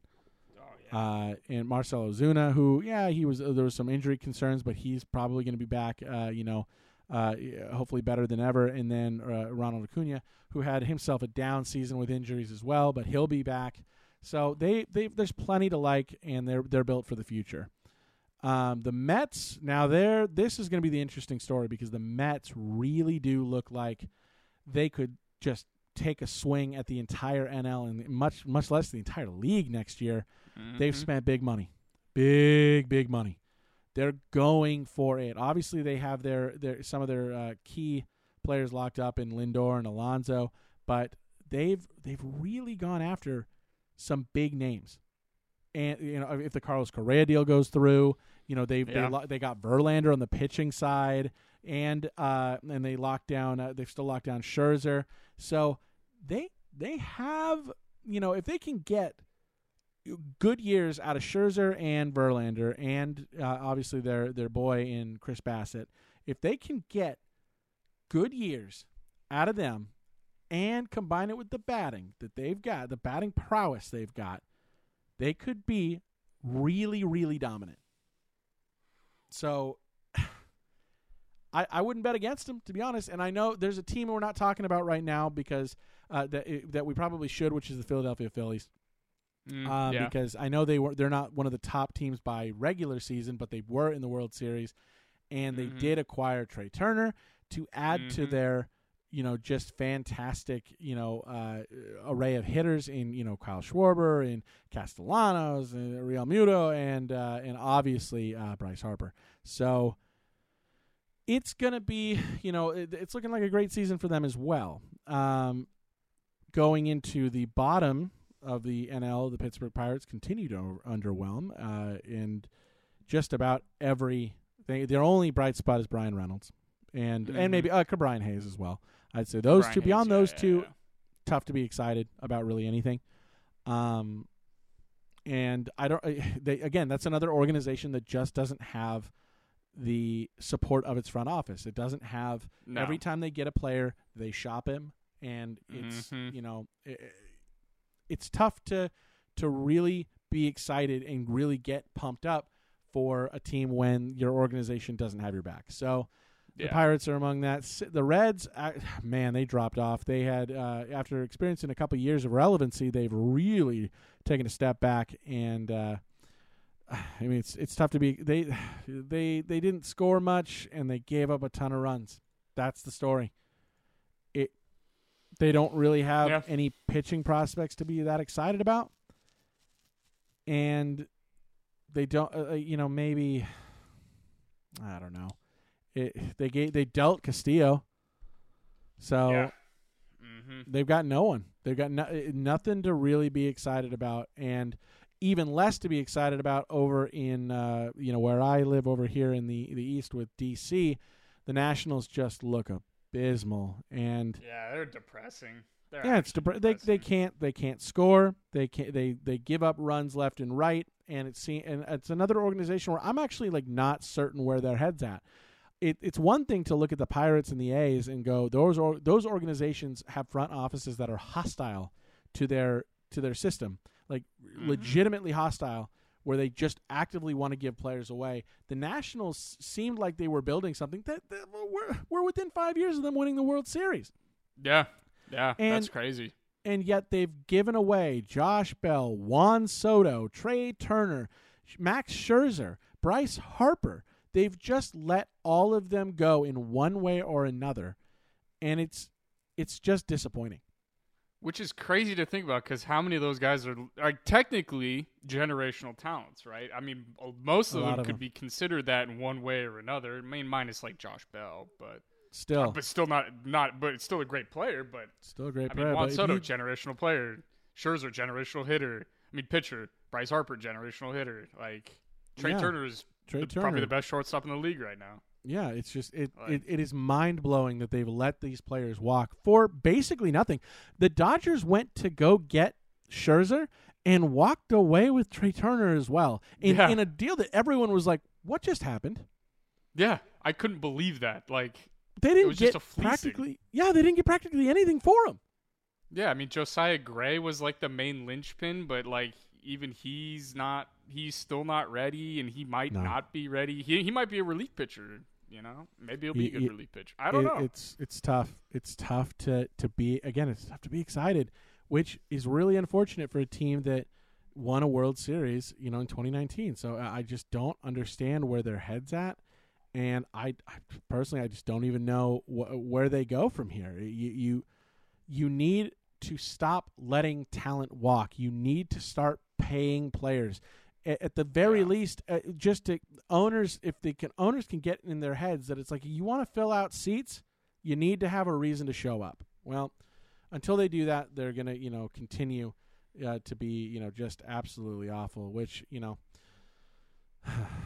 that's the story there. Moving into basketball now, let's talk about the NBA. Which the NBA is an interesting one for me because I'm not excited about it this year, even though we're seeing historic scoring. I think man. We have to talk about that at the top of the game.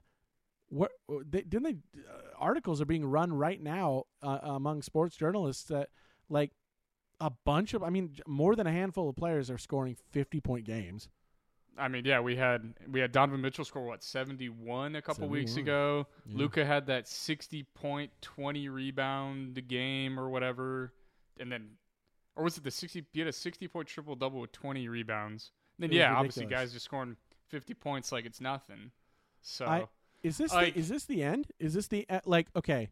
There have been questions. I don't think I've ever seen more contention between players and officiating than in basketball, because with the NBA, because it just seems like players aren't allowed to. It feels like good defense is discouraged. Yeah, absolutely. I mean, the fact that they had to change, which was funny because when they changed a lot of those bullshit head fake rules to like draw fouls and stuff like that, we thought, okay, defenders can play defense again, But yeah, it seems like maybe that guys had already written off. Yeah, it seemed they'd already written off. Like, all right, who cares about defense anyway? Like, it hasn't materialized. Whatever. It just hasn't materialized. And I don't look. There's always been a focus on offense in the in pretty much all sports. That's where where you see the scoring. That's what is exciting. But defense in the NBA is one of those sports. It's just behind the NFL, I'd say, because the NFL you can make splash plays and there's a lot of hype. But the NBA, they're right there as well. Good defense is actively celebrated in the NBA, and it just feels like it's going away slowly because you can't properly defend. Maybe, I don't know. I think we should dive into that, in its own episode at some point because, the question does have to be asked: are we going to see, these teams just up their game in scoring and watch, opposing teams regularly score now? I mean, the average is like 115 points a game that is scored against teams in the NBA. That just wasn't the case, maybe 20 years ago. You have to. It's gone up and up and up and up, and it's easy to say that, well, we've seen a lot of generational talent come through, but the NBA has always had a steady stream of that. There's never been a down period in the NBA that I can think of, except for, okay, how about this? Before the 80s, since the 80s, everything's been a steady stream of talent. Since the NBA became just really, truly became a main sport, right? With a focus in the country, there's been a steady stream of talent. So, we may have to dive back into, whether the defense can even thrive. And now, let's move to LeBron. LeBron James, who obviously has, plenty of, attention around him at all times. We got to look at him because he is nearing the scoring record for the NBA of all time. He currently sits at 37,960 points. And the all-time leader is obviously Kareem Abdul-Jabbar, who sits at 38,387. So we are less than 500 points away from LeBron. Wow. Who is having another great season. And he's averaging 29.1 points a game, just unreal numbers especially for a 38-year-old. He's going to pass. Since he turned 38, he's been averaging 38 points per game. Well, there you go. Nearly 40 points. The man's a machine. Always has been. There's never been a point where anyone he may very well end up being he's always in the conversation now for greatest player of all time. It's usually, you got it. Fact of the matter is, he's going to pass Kareem Abdul-Jabbar this year. Potentially, before, maybe not before the half, but certainly this season. For number one on the NBA's scoring all-time list, and there's no sign of him stopping. We may see him eclipse 40, 41, 42,000 points before his career is over, and that who knows if that'll ever be touched. So yeah, I mean, I know he wants to at least play with his sons, so that's at least 4 more seasons. I think. Oh yeah. So we'll have to keep an eye on it, but he's going to pass it. So when it happens, good for him. Yeah, generational player, one of the greatest of all time. And if he breaks that, now that does come down to the real conversation of, is he the greatest player of all time? Because he doesn't have the amount of titles that Michael had, but he now has way more points. Yeah, he still has titles. He has a ton of accolades. Well, we know, and anyone who knows basketball knows titles aren't anything, or not everything.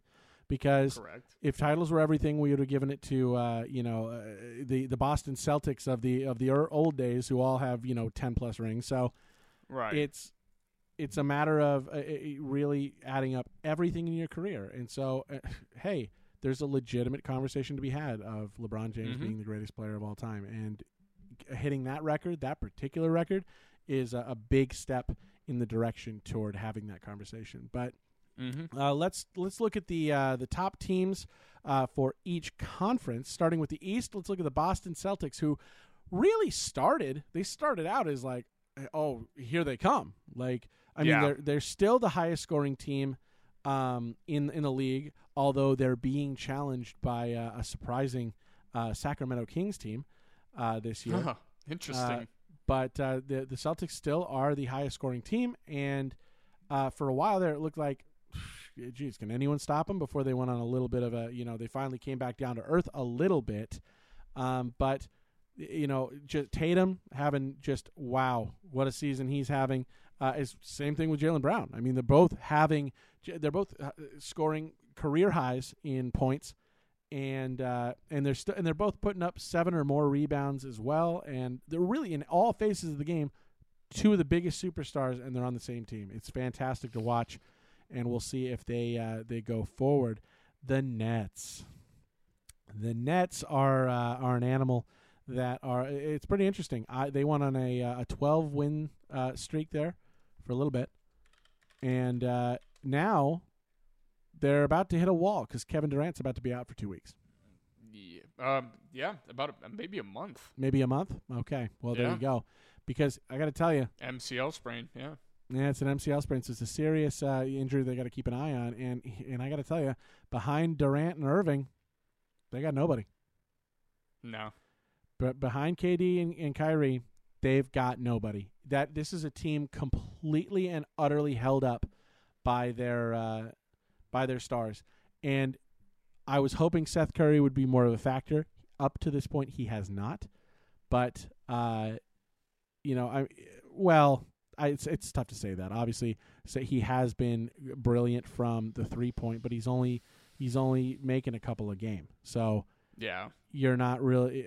It's not really because you can shoot 42.5% from 3, but if you're only taking four shots a game, it's not really going to add into your bottom line. So right now it's all KD and all Kyrie, and this next month is going to be a question: Can Kyrie shoulder the load? While KD's out. And then you got the Bucks, who right now are going on. They got a good run going themselves. They get 9-1 in their last 10. As always, Giannis is just a dominant force, having himself another Giannis-like year. 32 points, nearly 12 rebounds. The man's a machine, and that team is a machine. He gets better and better every single year. If you just go and look at his career stats, practically every single year is an improvement. And it really just, this team will go as far as he will. And Jrue Holiday has been fantastic. Brook Lopez is having himself a better season than people thought. And then Bobby Portis as well. So they have the team that they want. Obviously, Chris Middleton being out is a problem. And that's going to come more into play in the playoffs. But this team again will go as far as their stars will carry it, but they've got young talent, so it's okay. Going into the West, you've got Denver, who finally looks like the team they should look like. Man, Jamal Murray finally healthy. I mean, Jokic is just a triple-double machine, dude. I mean, he puts it up pretty much every night, it feels like. Man, Jokic is such an animal, man. He's so good. It's really frustrating. I mean, in his last 5 games, he has 3 triple doubles. He is truly an otherworldly player, and he's only 27. This is another kind of player that really experiences growth every single year, and this team is now starting to look a little bit more balanced for the first time, with all the injuries they've had to deal with. I mean, look, Jamal Murray, like you said, he's back. He's healthy. He's playing great. Aaron Gordon's playing great. Michael Porter Jr. is playing great. Caldwell Pope is playing great. That was a great pickup. Great pickup for them. And Bones Highland, he's playing great. Bones Highland, man. I love Bones Highland. That dude's a character. I love watching him play. And you know what? As a team, if you add up everyone, now this, mind you, this also includes players that, don't take a lot of threes, but as a team, they're shooting 40% from 3. That's crazy. As a team.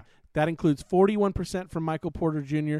and Bones Highland. You've got 37% from Jokic, over 37% from Jamal Murray and Aaron Gordon, and you've got a mind-boggling 47.9% from 3 from Caldwell Pope.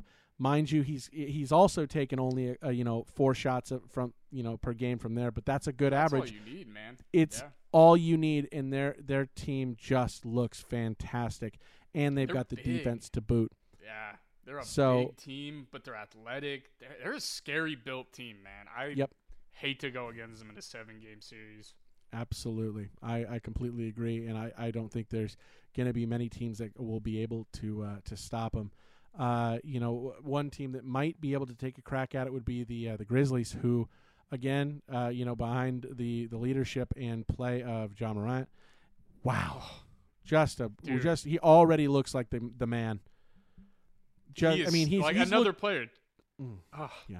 Just so fun to watch. I mean, just like the way he can go up into the air and somehow it feels like he hangs there for 10 seconds and somehow switches hands and like either dunks on you or ends up with a crazy aerial acrobatic shot. It's just crazy to watch, man. Like, you never get to see this kind of stuff. Exactly. It's then wild. You've got a great supporting cast coming out. Great season from Desmond Bane so far. Yeah. Dylan Brooks, Jaren Jackson, and Tyus Jones and Brandon Clark all having really great seasons. So they've got, they're looking like a really complete team, going in.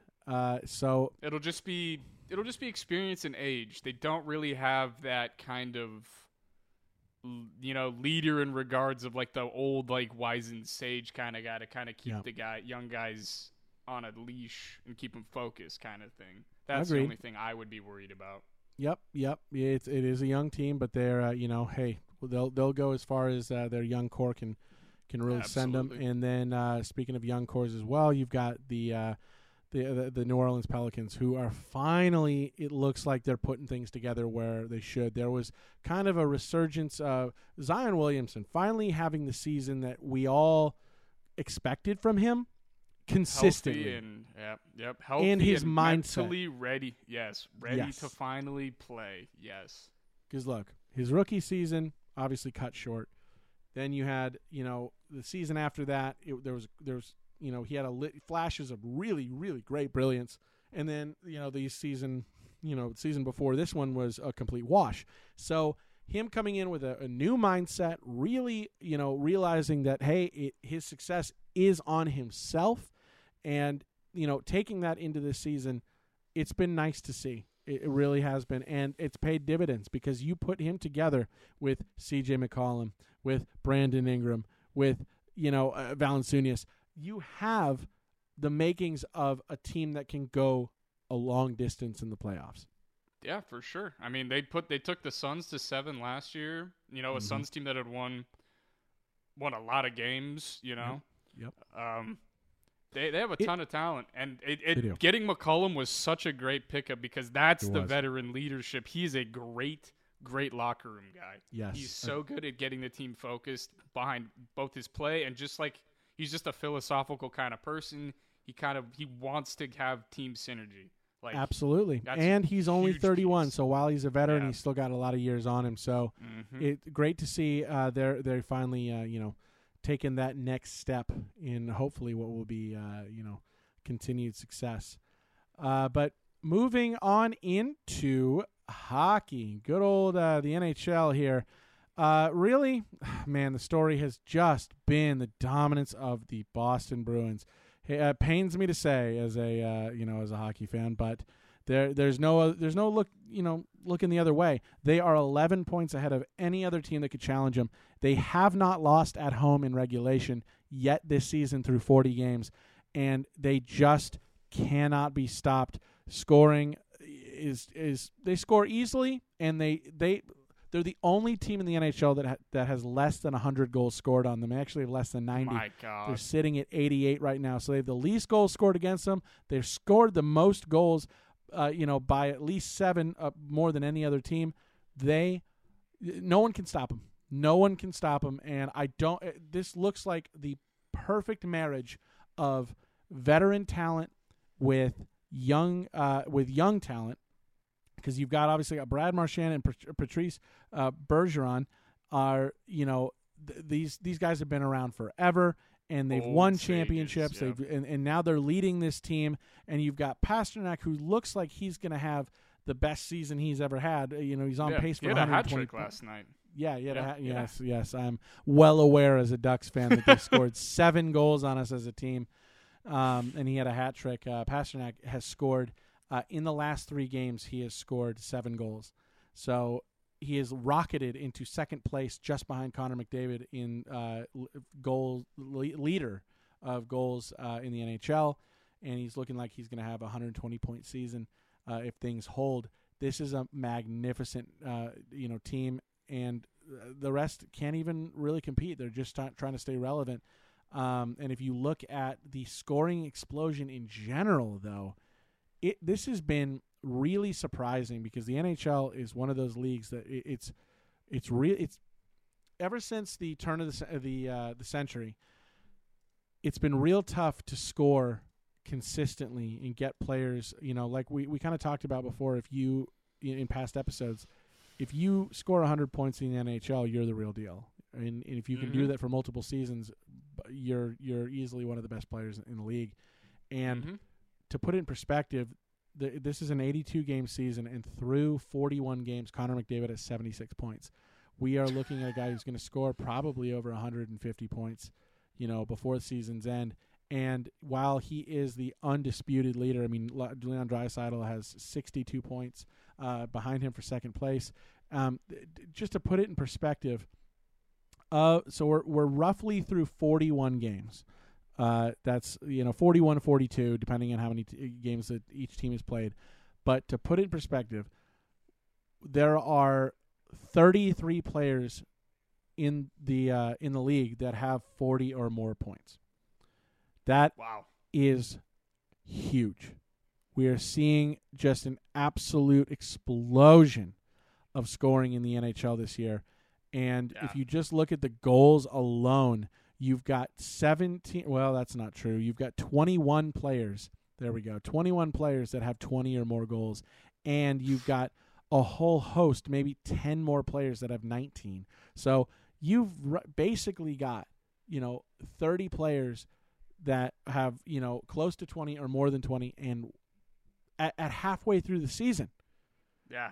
We That's look just at 600 goals scored right there. Jeez, yes. Man. It's insane. And now that obviously means that goaltenders have suffered. Everyone not named Linus Ullmark has, more than 2 goals scored on him, per game. But this is definitely an outlier in the NHL's existence. Well, I take that back. So not so much their existence, but at least in the last 23 years, this is an outlier. Scoring explosion in ways that just cannot even be, undersold.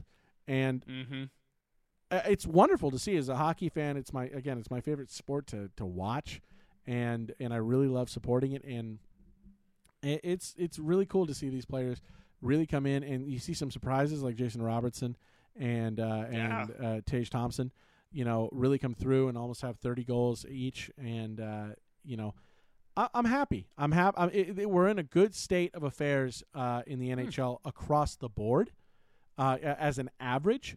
But obviously we want to, take a look at the individual teams.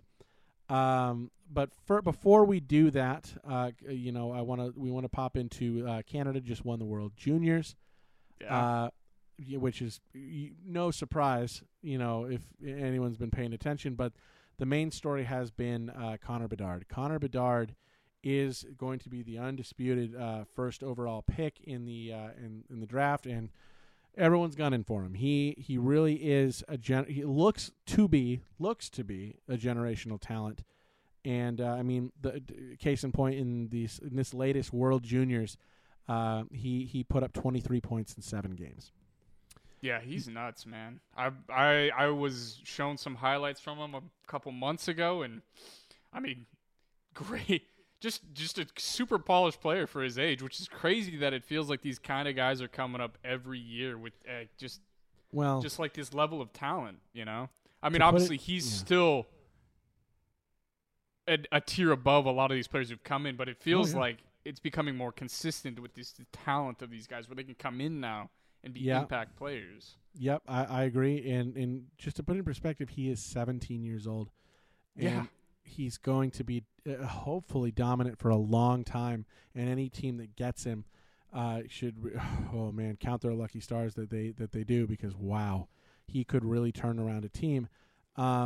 And so let's talk about those, the teams, the ups and downs a little bit, starting in the let me pull up some of the teams, like the Canadians, for example. Canadians are not having a good season by any stretch of the imagination. Which is funny because just a few years ago they were competing for a Stanley Cup.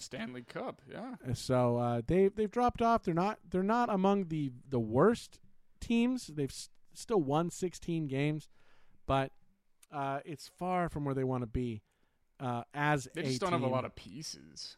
They don't have a lot of pieces, to build on besides maybe Nick Suzuki and Cole Caulfield. Yeah, exactly. Cole Caulfield has been wonderful. He's done exactly what everyone wanted him to do. He scored 23 goals this season, and he's done exactly what was expected of him, which is score goals. Yeah, good for him. Yeah, I know there was a lot of pressure on him when he got drafted that he was going to have to do a ton. Well, he's a bit undersized. He's at 5'7". Yeah. That's little. But then you talk to Gretzky about that, and he can still get things done. So he's on pace to score 47 goals in his second year. The man can play, and he does again. Awesome. He does exactly what's expected of him: score goals. And Nick Suzuki, great piece to have at center. He's on pace for 70 points himself after having a really great year last year, the last couple years. So they have a couple of pieces, and now they have Kirby Dach. So. That's true. They did get him. They've got some pieces to build a little bit. Their defense does need a little bit of work, but if they get a high enough draft pick, maybe they can shore some of those concerns up.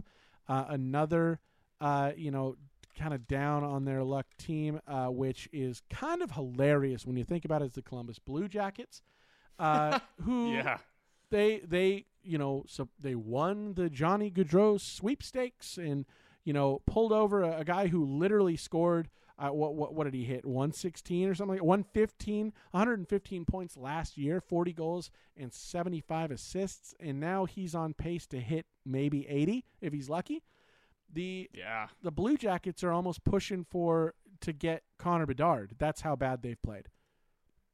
They have barely, they have exactly 100 goals scored, and they get scored on routinely.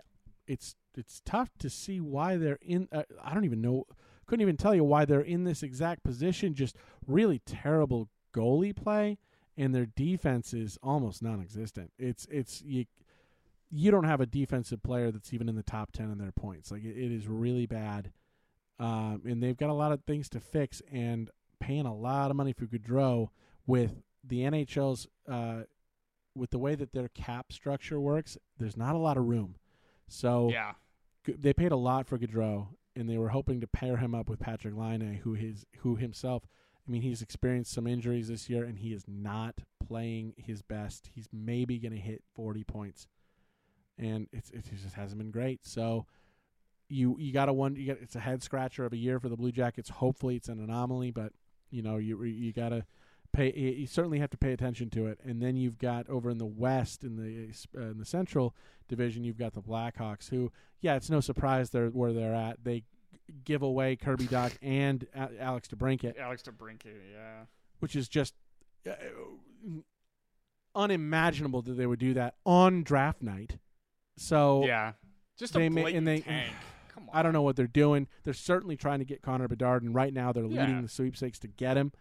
But it's like, I don't know. The issue with that is, yes, he's super talented, but then Kane and Taves are obviously much older now. They don't have a lot of years left. You can't really bank on them to be like this core of any sort of winning team. So it's great. Patrick Kane's 34, Taves is 34, and you've got you certainly got a lot of years maybe out of Max Domi, who's having himself a resurgent season, but you can't Max bank Domi's on a good it. Player. No, and it's just like, okay, so you traded your core pieces. I get it that, yes, this guy's a generational talent. But now it's like, okay, so you're still back to kind of square one where he's going to struggle. He may play fantastic like McDavid, but you're not going anywhere. So what was the fucking point? Exactly. You know? That's actually, they kind of fit in right now, at least from the draft to this point. They look like, the A's and the MLB or the Pirates. Yeah. Like, it looks like they're a hostile organization. Like, what the hell are you doing? Which is crazy because it was such a dynastic team. It was, like a legitimate dynasty from when at least you and I have been watching hockey. So they were always in the mix. So it's it's tough.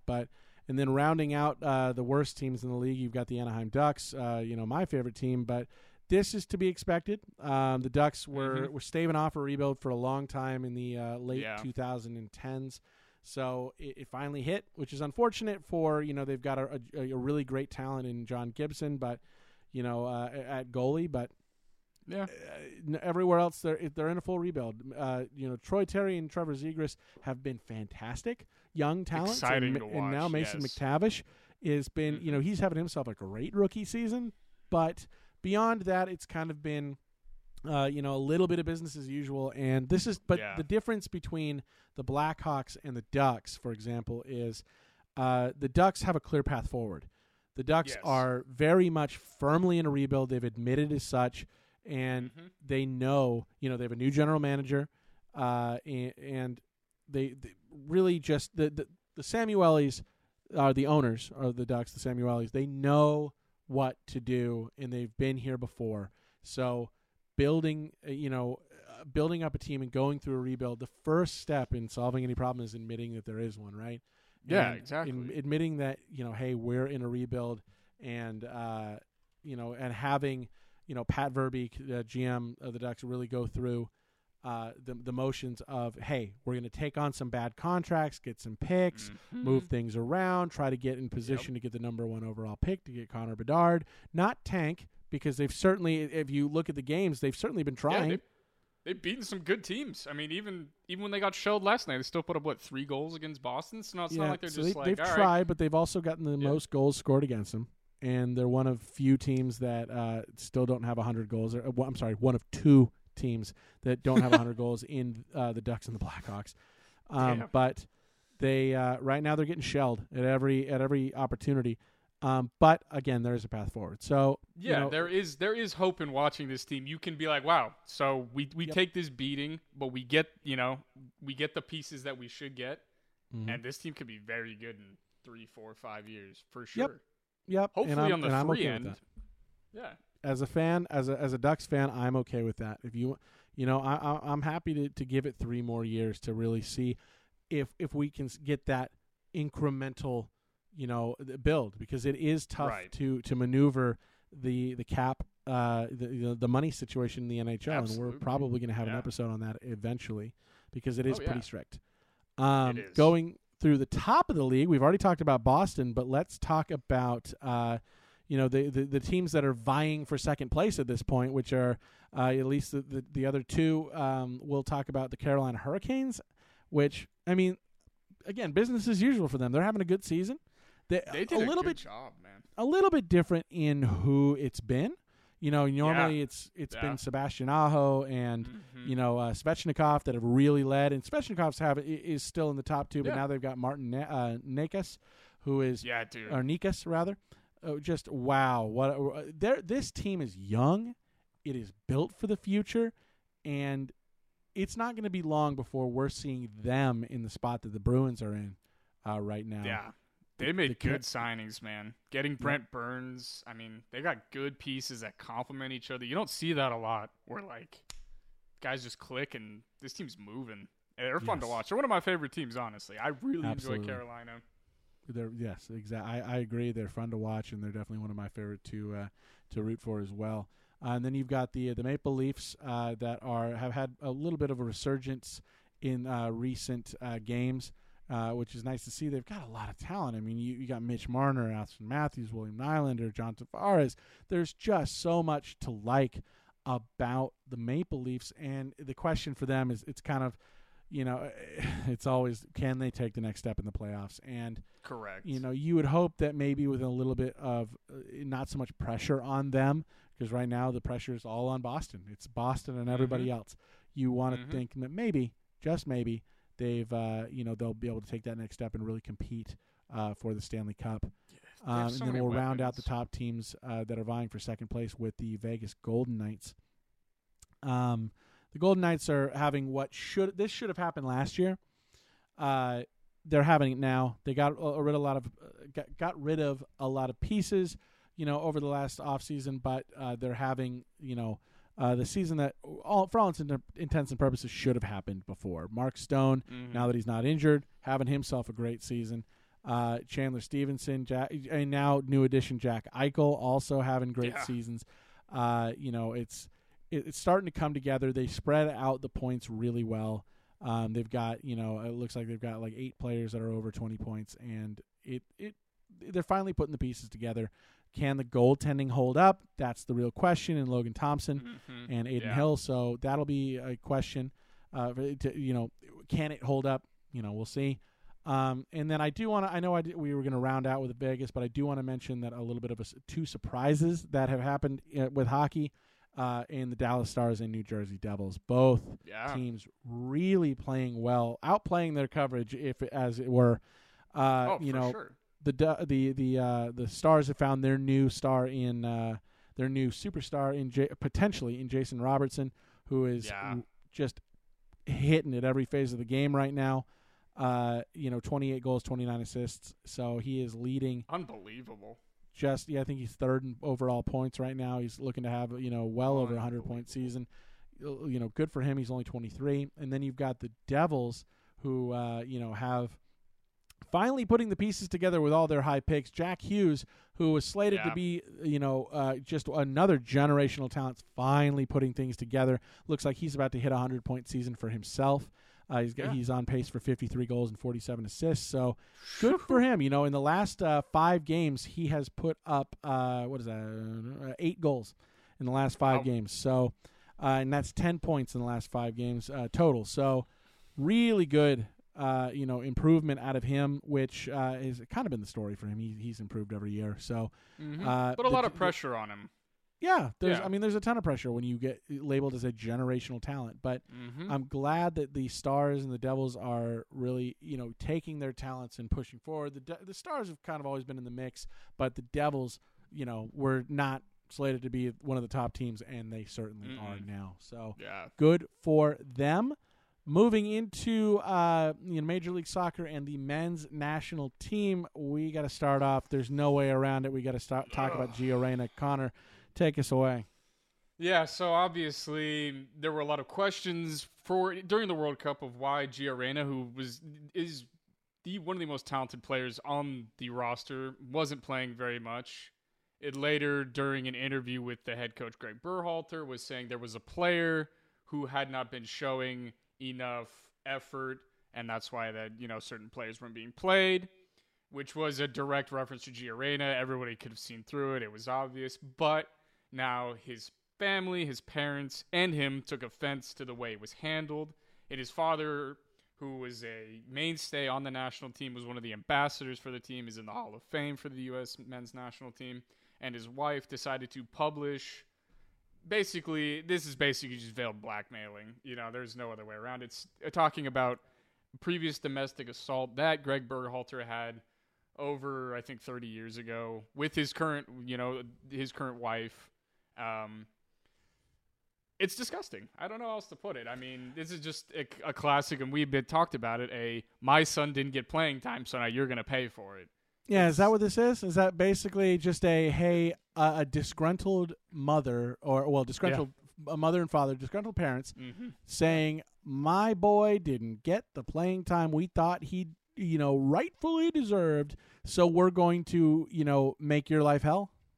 Yeah, I mean, basically ruin this guy's life. I mean... Wonderful. Like what he did is inexcusable. I'm not saying it's not, but obviously this wasn't like it happened 2 months ago. And no, it's a larger conversation to be had about there is a larger conversation coming. Correct. About situations like that where it's like, okay, we're talking about domestic violence that happened 30 years ago, was settled, and it's with the same person that he's with.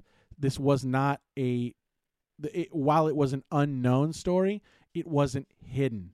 So it's not like this isn't, folks, to kind of put it bluntly, this isn't a Bill Cosby situation where there was a bunch of unknown information that has come to the surface. No, this is something that happened. He was punished for it, and it's settled.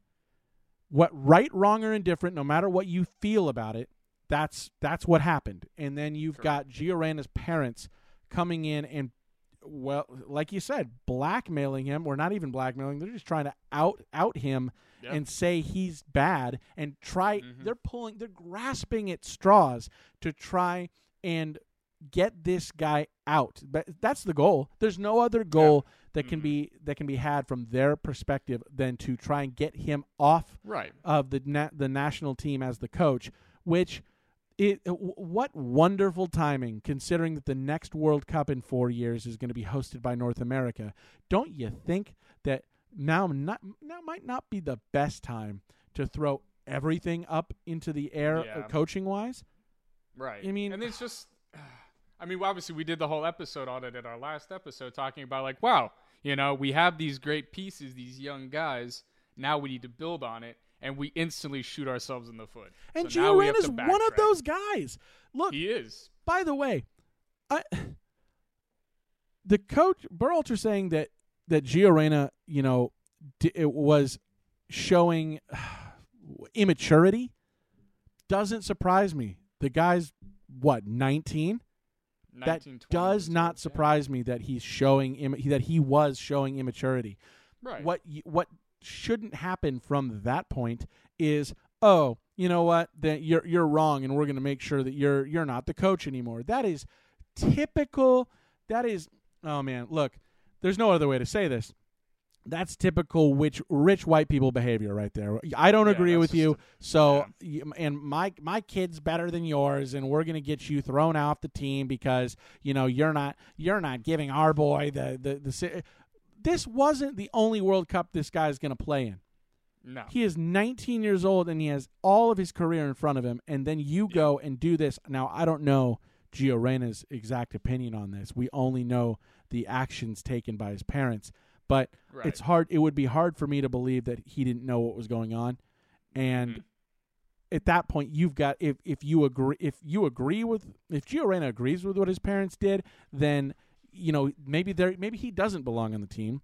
And if he doesn't agree, why didn't he step out and try to solve this situation ahead of time? Because this is ridiculous. This basically takes a locker room and throws it into disarray. And I know it may seem like, hey, we've got 4 years till the next World Cup. That's not a lot of time when you consider these guys have clubs that they dedicate their time to. They don't play together every day. They play together a couple times every few months. Yeah, exactly. So this is not a situation where you have to tread lightly. You have to.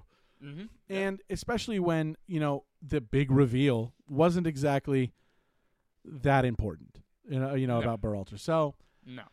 I'm I'm hoping there's more backlash against the parents for this because that's just ridiculous. I'm hoping that we can, move forward without, too much stress in the locker room for the men's national team. Yeah, I'm very, very worried about that because, there's just a certain level of trust now. You're that's supposed not to keep there. these things. You're supposed to keep these things in house to that extent.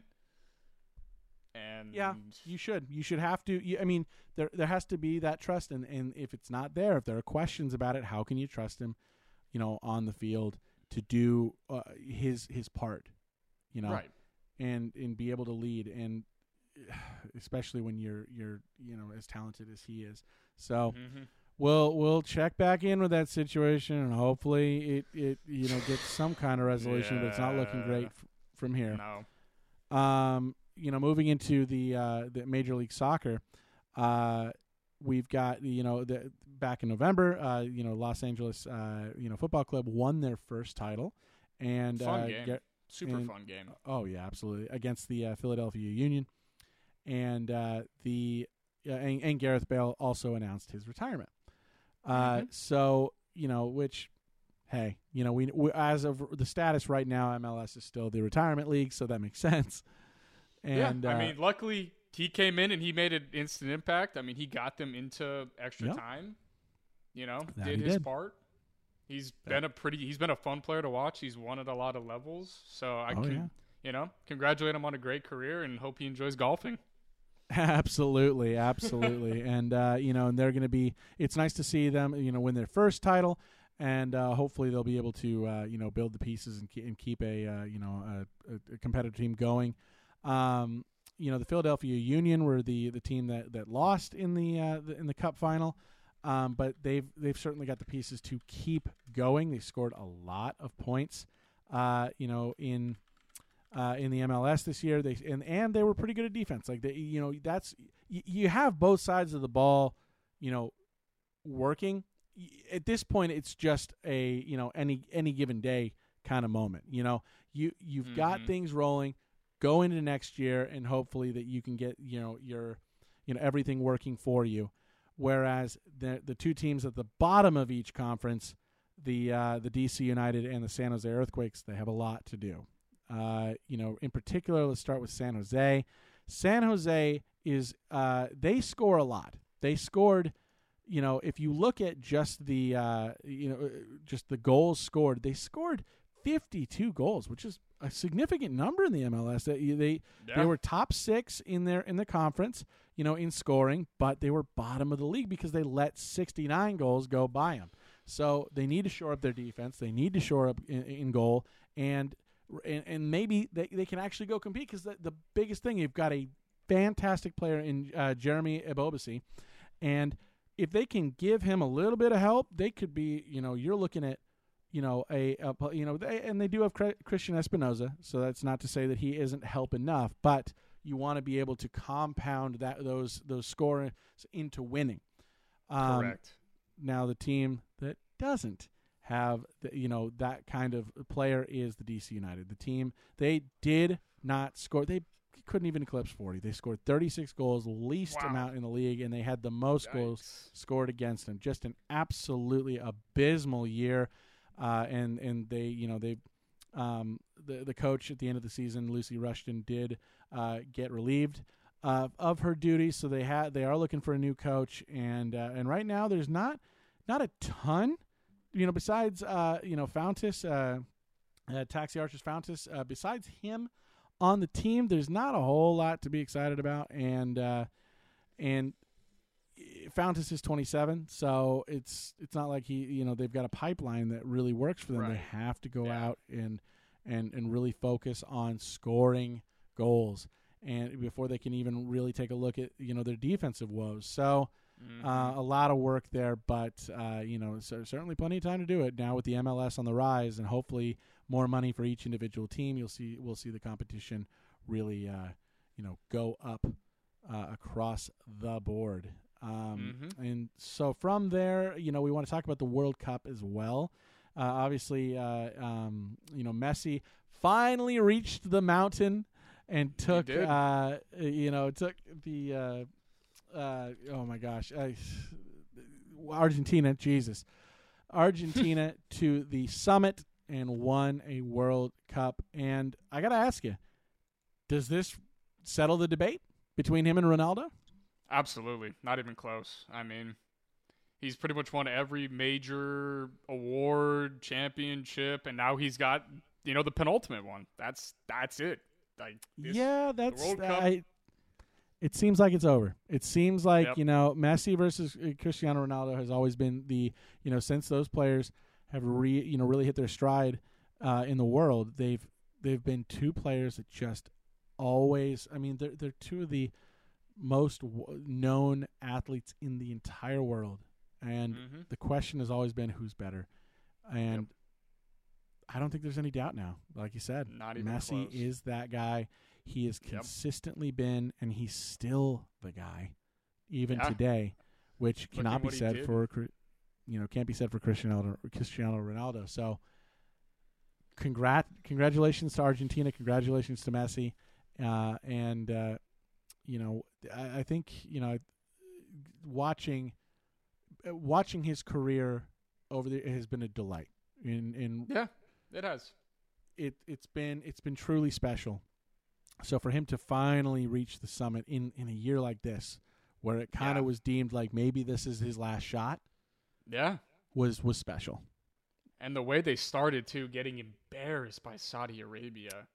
Yep. And to have the team, go, no, we're not done. We're gonna do this. We're gonna do this for him. I mean, the whole thing was storybook. I mean, it was a great World Cup overall. We talked about it a little bit. But it was certainly the best World Cup final I've ever watched. Agreed. And it might be the best one in recent memory for anybody because it was from start to finish. It was truly just exciting to watch. I mean, Mbappe had a hat trick, took it to the end, went into penalties. Oh my goodness, it was just fantastic.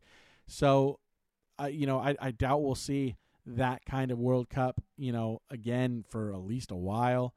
But great to see. Great to watch the whole thing and watch Messi take Argentina from where they after that first loss, take them up the hill and will them into this win. So again, congratulations to Argentina and and Messi. Moving into college football, let's talk about college sports rules for a little bit to end the our update here.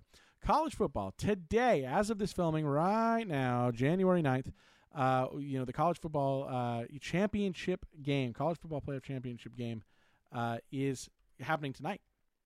So it is going to be the undisputed number one in Georgia versus the underdog of underdogs, TCU, coming up, to really stun everybody. Just I can't even talk about improbable. Talk about that. I mean, I don't know. Look, they weren't even predicted to get above 7th in their division. Yeah. Much less go to the college football national championship. And in the games that they've won, it's easy, and I'm guilty of it, to look at these games and go, they're so close, and it's not real, and I don't believe it, but you know what? They always it's how they win these games. They claw their way. And in particular, I got to say, Michigan never led against them in that game. Yeah. So they outright dominated Michigan, for a good stretch of that game. So it's going to be an interesting game. Georgia is clearly favored. I think it's like 13 points, almost 14. Yeah. So they're clearly favored, but I wouldn't give 14. I would not give a 14-point lead to Georgia, not after what I saw again. Look, if this was 2 weeks ago, maybe 3 weeks ago, I would have said, okay, fine. Yeah, Georgia's going to stomp a mud hole in their ass. But TCU, seeing what they did to Michigan, and we're talking about a Michigan team that came out and surprised everybody with just how aggressively dominant they were. Yeah. TCU beat that team okay, Yeah. now they're in the conversation. Again, I'm not giving them 13.5 on the spread. I'd give them maybe 7.5. And that's not anything against Georgia. Georgia's a defensive team. Now, mind you, Stetson Bennett has had, quite the season for himself, leading this team. But this is a defense first team. So the Bulldogs, going into this, there's being favored. That makes sense. I get it. But, there have been some question marks. They let LSU come back a little bit, to start the season, or to end the season rather. And hey, they only beat Ohio State. If Ohio State had kicked a better field goal, we might be looking at a different team in the championship game here. So not for nothing, but it's not exactly like we're looking at a runaway game here. Now, hey, no, when we put this episode up tomorrow, I may be eating my hat. Georgia could easily come out and just stomp TCU because they're capable of it. But we know that TCU has been, just a phenomenal season out of Max Duggan. Just a really, really good and just leading this entire team to, an improbable, they went 13-1.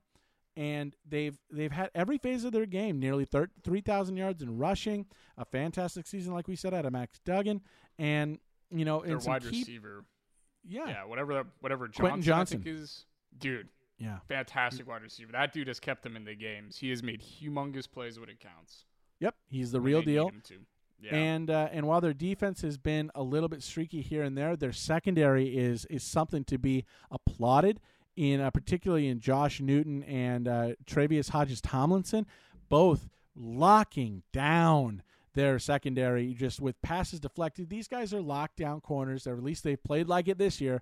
And their defensive line, while not particularly dominant, has shored up.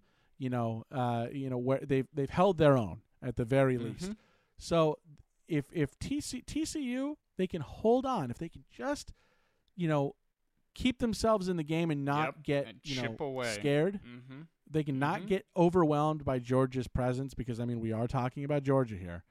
Look, it's I know Stetson Bennett. The offense is neither here nor there, but we are talking about a team with just unbelievable players, even from last year to this year. We're talking about a team with Jalen Carter.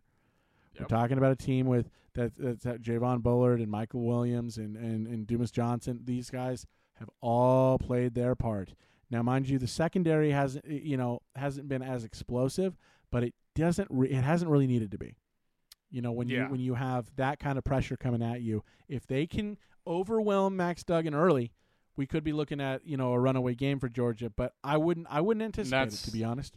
And that's the interesting thing on the flip side is because that secondary hasn't been tested enough that if Quentin Johnson can get free, he can do a ton of damage just like the Ohio State wide receivers did last week. So Absolutely. And that's my thing to watch this entire game is how does that secondary play? If they might just have to double team and shadow him the whole time. If they can do that, then this game's over. But that Quentin Johnson is a very, very spectacular player, and I'm really hoping he can get loose.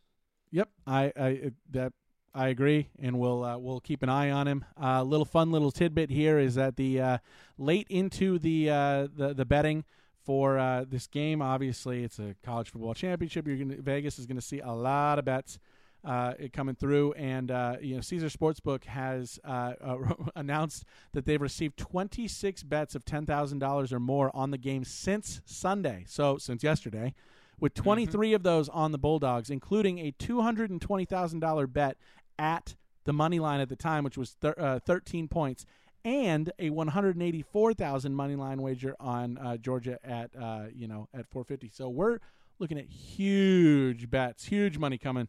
And a lot of that is on the Bulldogs. So interesting. It's definitely going to be a fun game to watch. It is starting right now as of this taping. So we'll see if we're right. To close out our we do want to talk about the transfer portal. We want to talk about all of this flurry of players that have just seems like a never-ending talent coming from. They have good seasons. The transfer portal is like kind of the way to go now. Oh, for sure, yeah. With they've released, they've eased some of the penalties for transferring, for transferring schools. So you're seeing guys. I think we saw 3 players transfer from Alabama to TCU in the past few weeks. We're starting to see. We've seen, and what something I'm noticing as well, including not just transfer portals, but guys are staying longer now. I think we just had the Michigan's running back Corum. Yeah, Blake Corum, yeah. Staying for his senior year. Utah, Cam Rising is staying for his senior year. You've got Sam Hartman staying for his. It's his super senior to Notre year. Dame. Yeah. And he transferred to Notre Dame, which is massive for them. That's gonna be a big boost. You're starting to see a little bit of how these NIL deals are taking shape and affecting the rest of the rest of the conferences, really. And we'll be diving more into the transfer portal as a concept, in the future. But there's a lot of movement going on. A lot of teams are going to be pretty dominant, and and one of the teams that has benefited the most from the transfer portal is obviously USC. And Caleb Williams led that charge. He just won the Heisman after, quite honestly, one of the best years college football has ever seen. Unfortunately, will undoubtedly be the favorite next year also. Yes, I'm sure he will be the favorite. And it's, the USC wasn't exactly, pegged to go very far, but they almost played themselves into the college football playoffs. Who do we think is going to take that, Heisman next year? Realistically, hard to bet against Caleb Williams, right? There's going to be a big overhaul. A lot of these big-name quarterbacks are going to be gone next season. Yep. And obviously it's smart to always bank on quarterbacks. Obviously, someone to maybe look for, North Carolina's Drake May. He had a great freshman year. Obviously, he had 38 touchdowns, passed for 4,000 yards, 82.4 QBR. So hard to think he won't grow on that as, a sophomore, obviously being a freshman and playing that well. Yep. I feel that. I think, if it's, again, hard to bet against Williams. I personally, I think Williams is probably going to be the guy to look at again. If he has another season like this one, hard to see him losing it. But a guy I want to look at and keep a little bit of focus on is Michael Penix Jr. Over in Washington. He is coming back for his senior year, and he had an explosive year. Over 4,600 yards, 31 touchdowns, only 8 interceptions. The guy's an animal, and he's got the size and got the intent. He's got the everything built around him to have another great season. He's 6'3". He's got the arm. He's got the leg. He's your classic in the pocket passer. And he's got a team around him. That can put up. They can get players around him and continue to compete. Washington, played themselves into the top 25 this year. So I'd keep an eye on him. Certainly looks like he's, he says he's not done, which, hey, you got that mindset going in. Feels like maybe, he could do some damage. Yeah, that's a great pick. Man, he was fun to watch. Very, very really fun to watch. That, yeah. And it's important to note that this coming season after the championship game tonight, the next season will be the last one that the college football playoffs will exist in its current format. So the current format is the top 4 teams get in, and that's decided by the committee and everything. So it will expand after 2023. It will expand to 12 teams from 4, so it'll triple the field, and you'll start to see a real playoff structure take shape, which is very exciting. And that will coincide with a lot of conference shakeups. In particular, Yes. You've got USC and UCLA going from the Pac-12 currently scheduled to go to the Big Ten.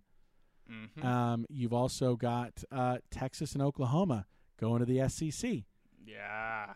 And which is interesting because now you've got TCU in the championship game. They're getting all these transfer portal, guys, and build, and the Big 12 also has BYU and among other schools coming in to them.